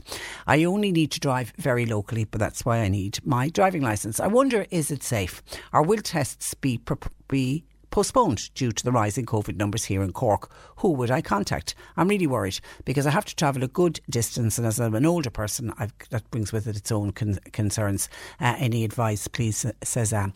OK, what I would say to you is driving tests are still going ahead, and all the very strict guidelines as to how driving tests are done, and I have not heard of one person who picked up COVID-19 as a direct result of either doing a driving lesson or either doing a driving test. Under level 3, driving tests are still going ahead.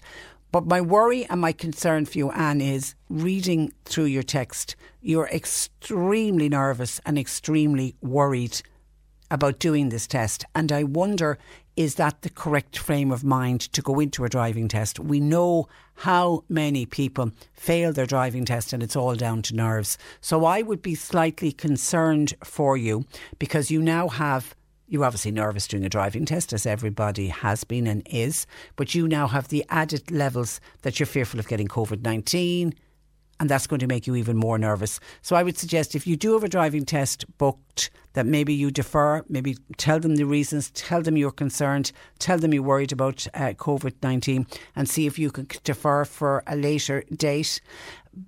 But if you're confident in your driving, and whoever is giving you your driving lessons feel you're ready to do the test, then try and put it out. Try put the COVID-19 as best you can out of your mind, because every single precaution will be taken on the day of your test to make sure that you don't get COVID-19 from the tester, or that you don't pass it on to him either. So rest assured, they really have brought their A game when it comes to the driving tests. And we wish you the best of luck with it. But if you think the nerves are going to get the better of you because of COVID, then I would be contacting the RSA and telling them, and maybe they will defer the test for you. Best of luck with it though, and let me know how you get on. 1850 333 103. Michael, anybody else has advice for Anne, please pass it on. I love to share advice from other listeners as well. Michael says, I think that NPHET should be seriously taken into consideration. The whole country and the government thought locking down the whole country was ridiculous. The guards need more power to punish the people who are breaking the rules. It was idiotic what NPHET were recommending. John says, I have to agree with Dr. Tony Holohan in locking down the country for a month, close the colleges, close the schools for a month.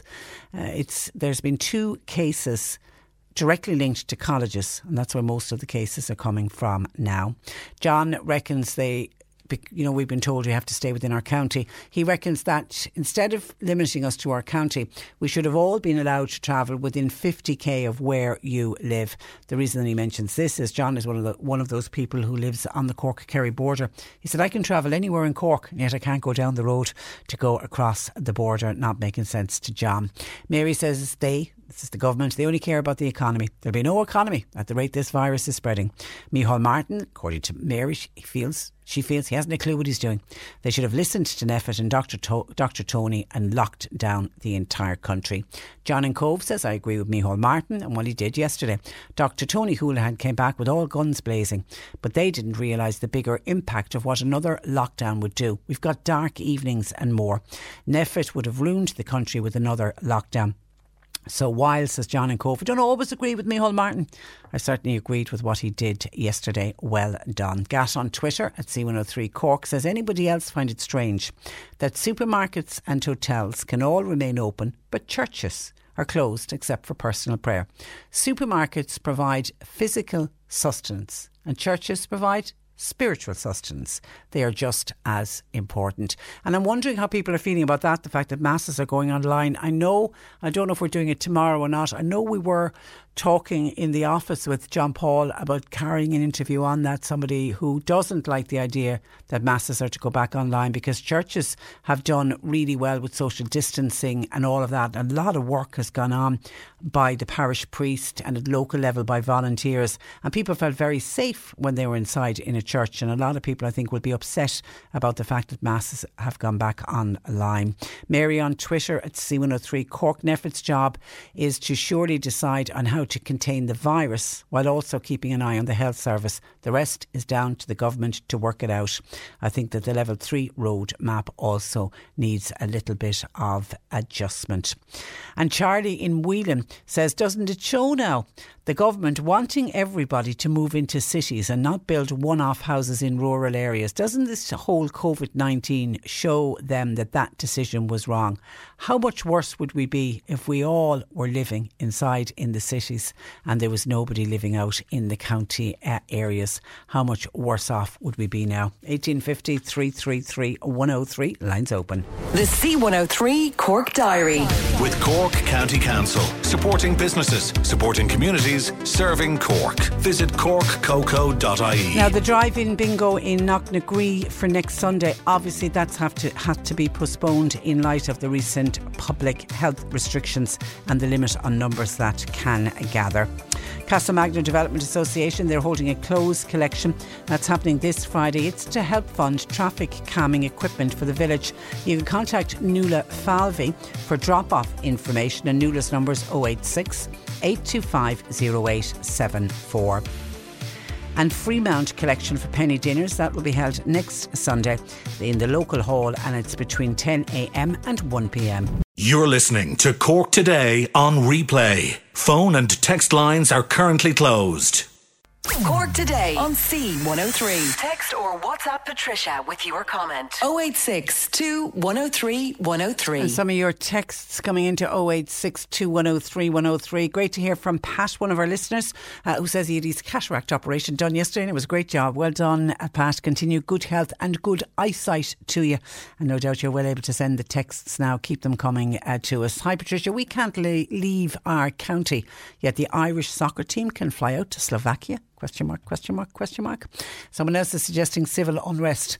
Anybody else really annoyed with all those stupid people out there who are flouting the rules? If I see a group of drunk teens, I won't hesitate to go over and call them out with what I think they're up to. And I don't fear them. Why? I do karate.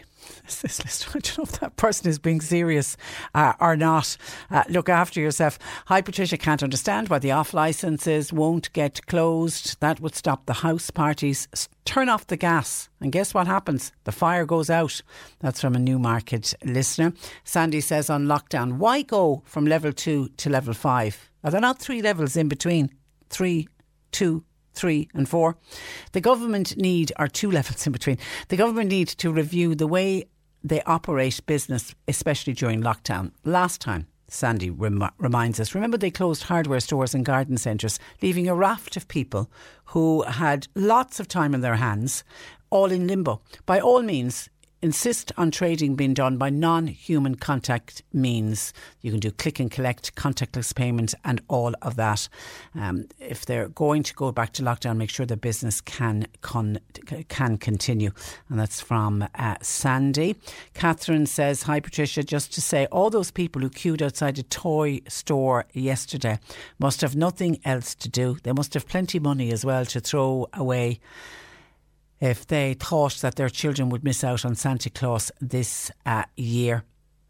Queuing up, what a waste of money. I thought it was madness, says Catherine. That happened all over the country because I know we were reporting on it here in Cork.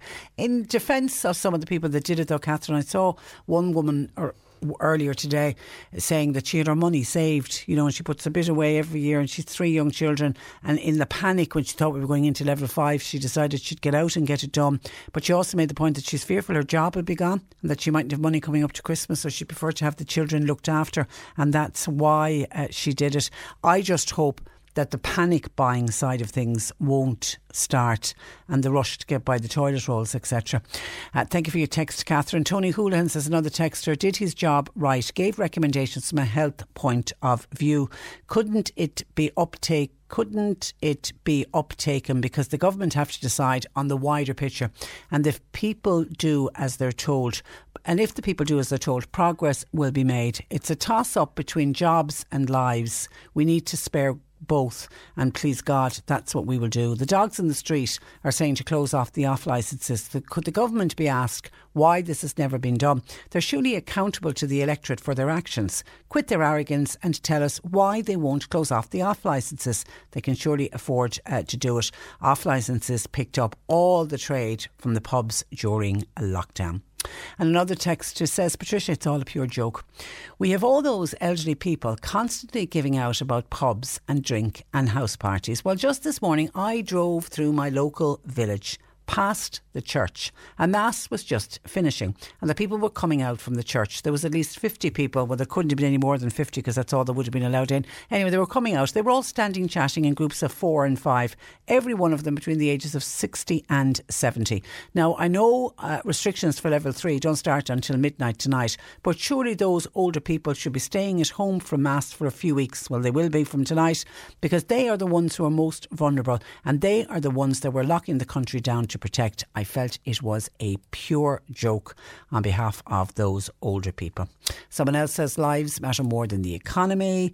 Someone else says must twice the number of people die before we go to adopt stronger measures and move to level 5.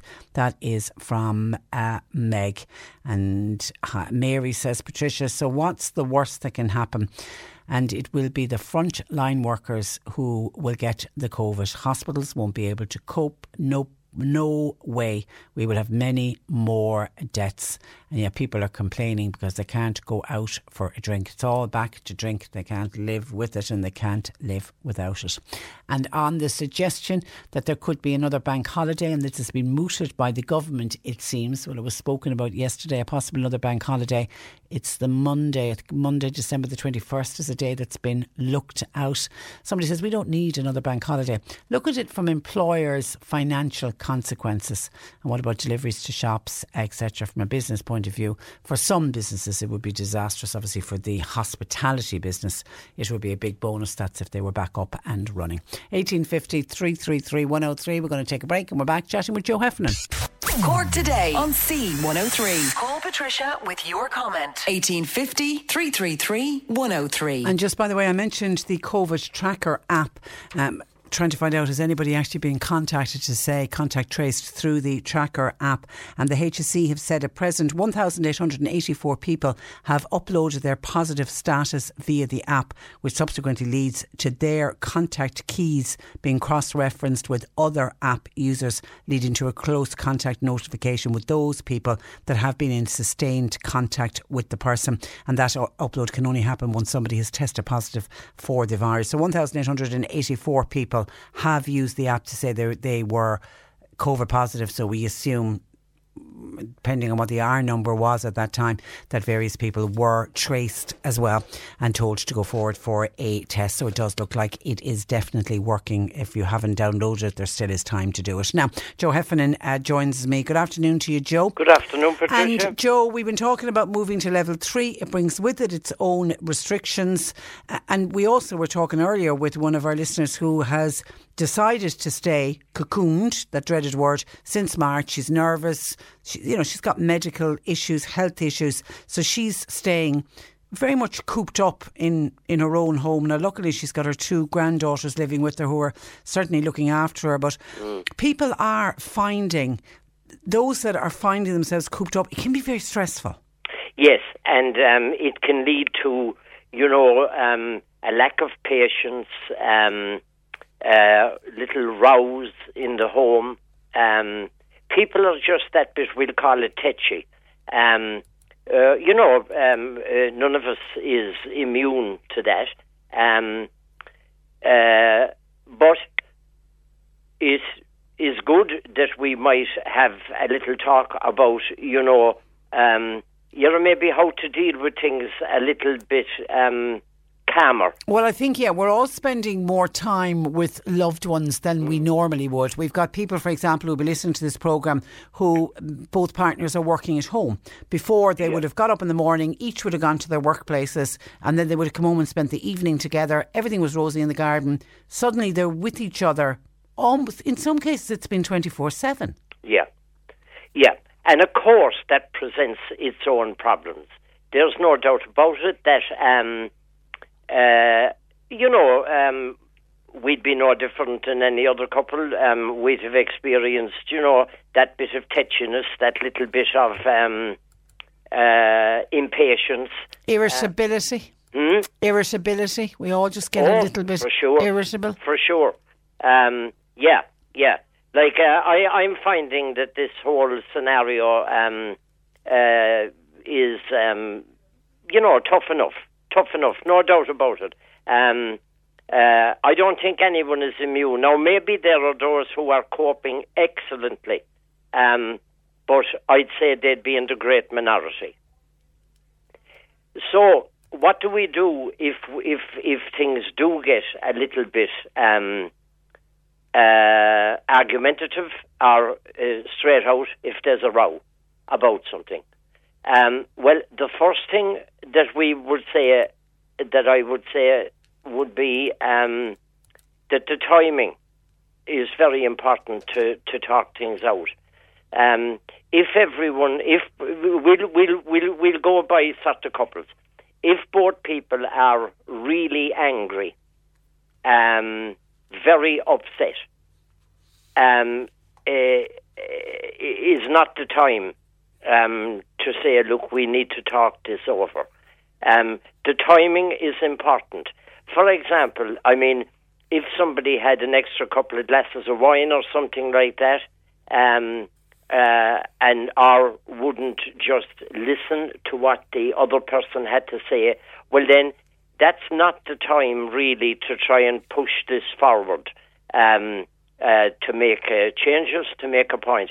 It might be a good time to leave it and to maybe say, look, we'll talk about this a bit later today.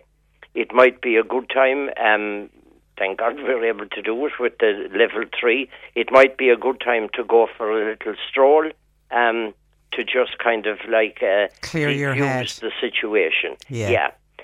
And then it's so important when we do get to talk, to listen, and to listen carefully, to show that you're listening. You know, the little signs like a nod,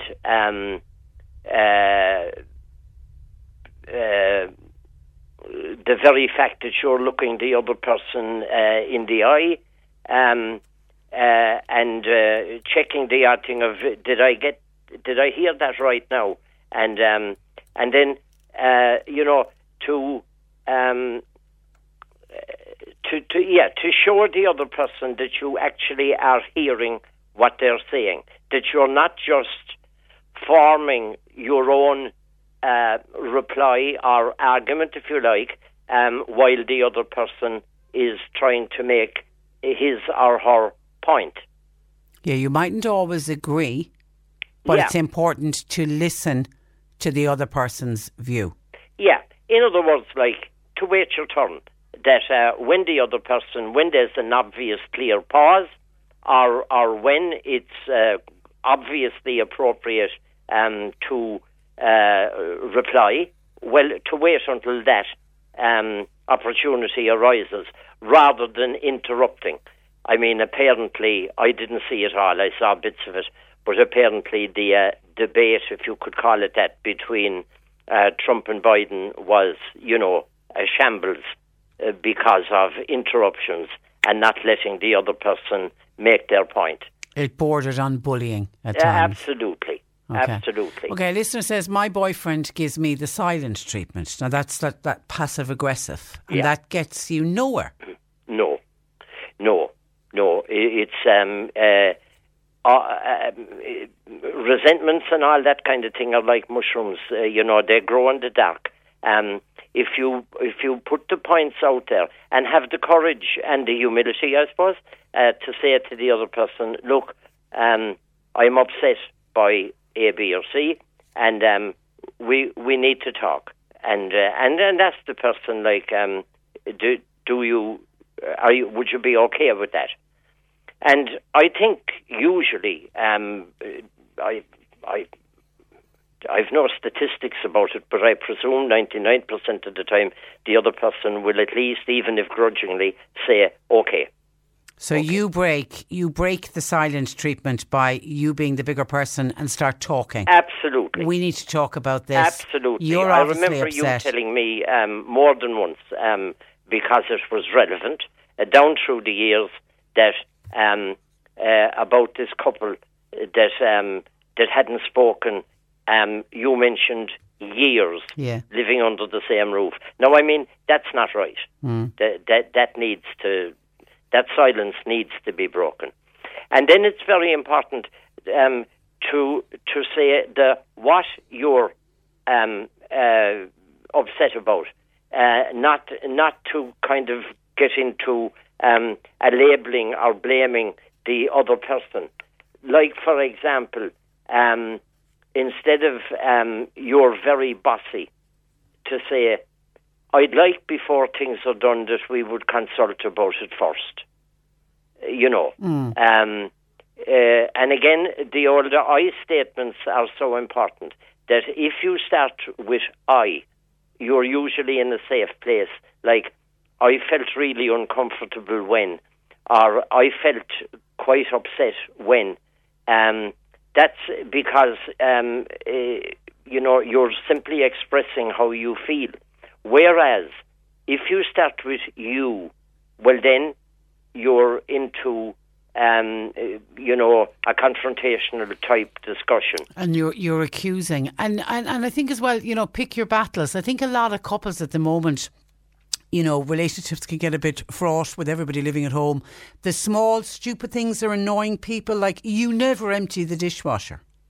Yeah. You never put the clothes in the clothes basket. And they're the small, stupid things. Yeah. But they can start getting on people's nerves, and you can end up having a row over one that I know we mention in my house. My sister, who thankfully is very happily married now for 30 odd years, the first row she ever had with her husband was he used to put the butter on the wrong side of the fridge, and it was after a couple of months she had this row with him, and it was my late mother said, Paul, you really need to pick your battles, but in the scheme of things, and she realised how stupid it was. But it's just small things can start getting on each other's nerves because of this lockdown situation? Exactly. No time better for that kind of thing happening than right now. Because, as you use those words, and quite correctly, we're cooped up together, and less patience, more irritable, more anxious, all of that, and then it's extremely important, like, to check why do you want to have this talk. Now, if it's to kind of ram your point of view, as it were, down the other person's throat, well, that's not a good start.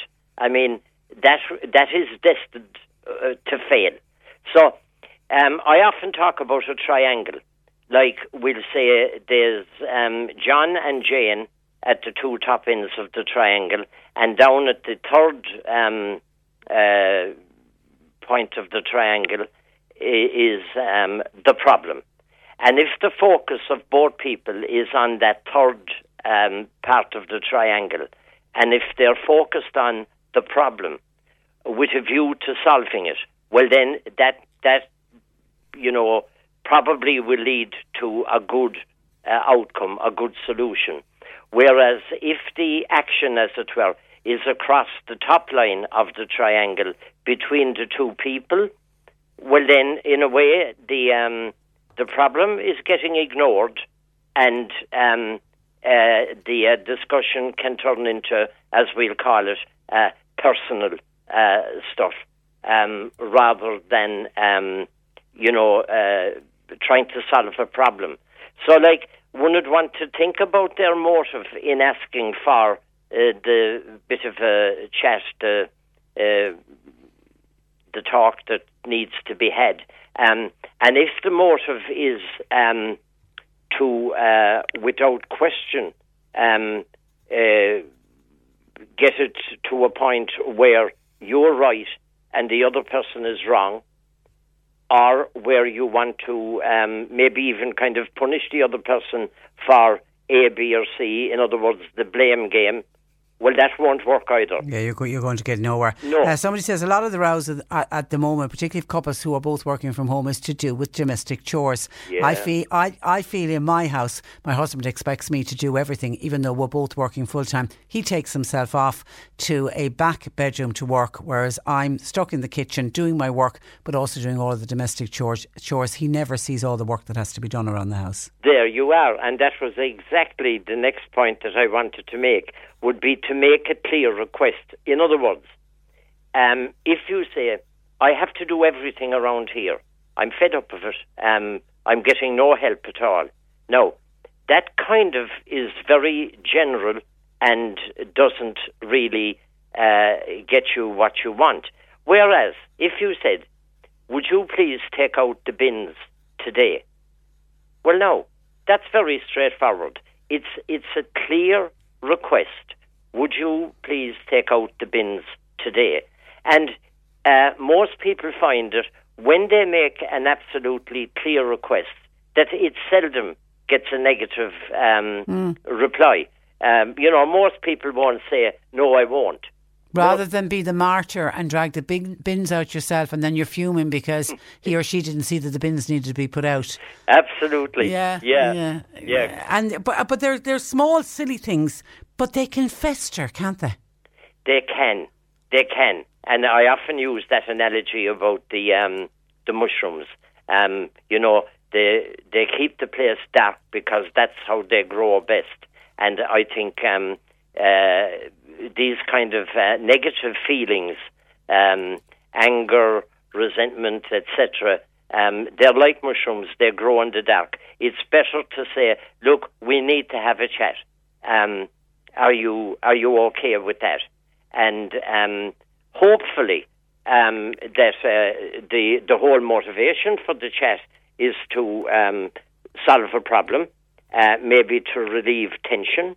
As you say, instead of coming back in fuming about that you've just done another one of the chores that you didn't get help with, to make the specific request, or if it's ongoing, day after day, week after week, well then maybe it's a good time to engage with this kind of a process.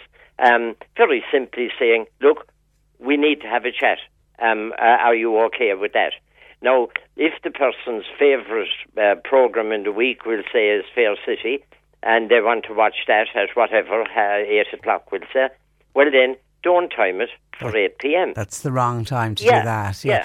I mean, it basically really is, it's down to lines of communication. It's like what we talk about with young people and with teenagers, keeping the lines of communication going. You know, when you're living in a house with your partner, your husband, your wife, whatever, even if it's between parents and children, adult children, it's keeping that lines of communication going. Yeah. Letting people know how you are feeling. Exactly. And what I have found down through the years, as they say, more than I care to remember, working with couples, when it comes right down, when we're getting into the nitty-gritty of our work, and when it comes to, okay, now, we've talked about A, B, C, D, E, F, maybe the whole alphabet. What is the main problem? And I would say that 85 or 90% of the time, the word that comes back to me is communication. Yeah. We're not communicating well about the likes of what we're talking about now. Now, it can be a completely specific thing that's wrong. I mean, if a person is overdoing alcohol or is engaging in drug use or something like that, well then the main problem is that. But very often it kind of comes down to it that there isn't a main issue, you know. And that's when all the small stupid things start to build up. Yeah. Yeah, somebody says, one person put it to me like this: many small flies can be more annoying than a big animal. The thing to do is to swat the fly as soon as you can. It's just, it's to stop the small things from becoming annoying. Yeah, and you'd be amazed, like, about, you know, some of the things over the years that have come up, you know, not that one would in any way minimise what's upsetting a person. I usually say things like, look, let's talk about this, and even if it's as small as, you know, he always leaves the cover off the toothpaste. Or the toilet seat up. Yeah. The one that all the females give out about. Yeah. Okay. So it can be very small things, but the accumulation of small things, as you say, a good analogy, it's like the room is then full of flies. Yeah.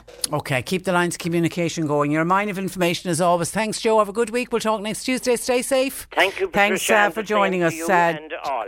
Bye. Joe's number 029766617. Talk to you tomorrow at 10. Hi, I'm Daniel, founder of Pretty Litter. Did you know cats tend to hide symptoms of sickness and pain? I learned this the hard way after losing my cat, Gingy. So I created Pretty Litter, a health monitoring litter that helps detect early signs of illness by changing colors, saving you money and potentially your cat's life. Pretty Litter is veterinarian developed, and it's the easiest way to keep tabs on your fur baby's health right at home. Go to prettylitter.com and use code ACAST for 20% off your first order and a free cat toy. Terms and conditions apply. See site for details. When you make decisions for your company, you look for the no-brainers. If you have a lot of mailing to do, Stamps.com is the ultimate no-brainer. Use the Stamps.com mobile app to mail everything you need to keep your business running with up to 89% off USPS and UPS. Make the same no-brainer decision as over 1 million other businesses with Stamps.com. Use code PROGRAM for a special offer. That's Stamps.com, code PROGRAM.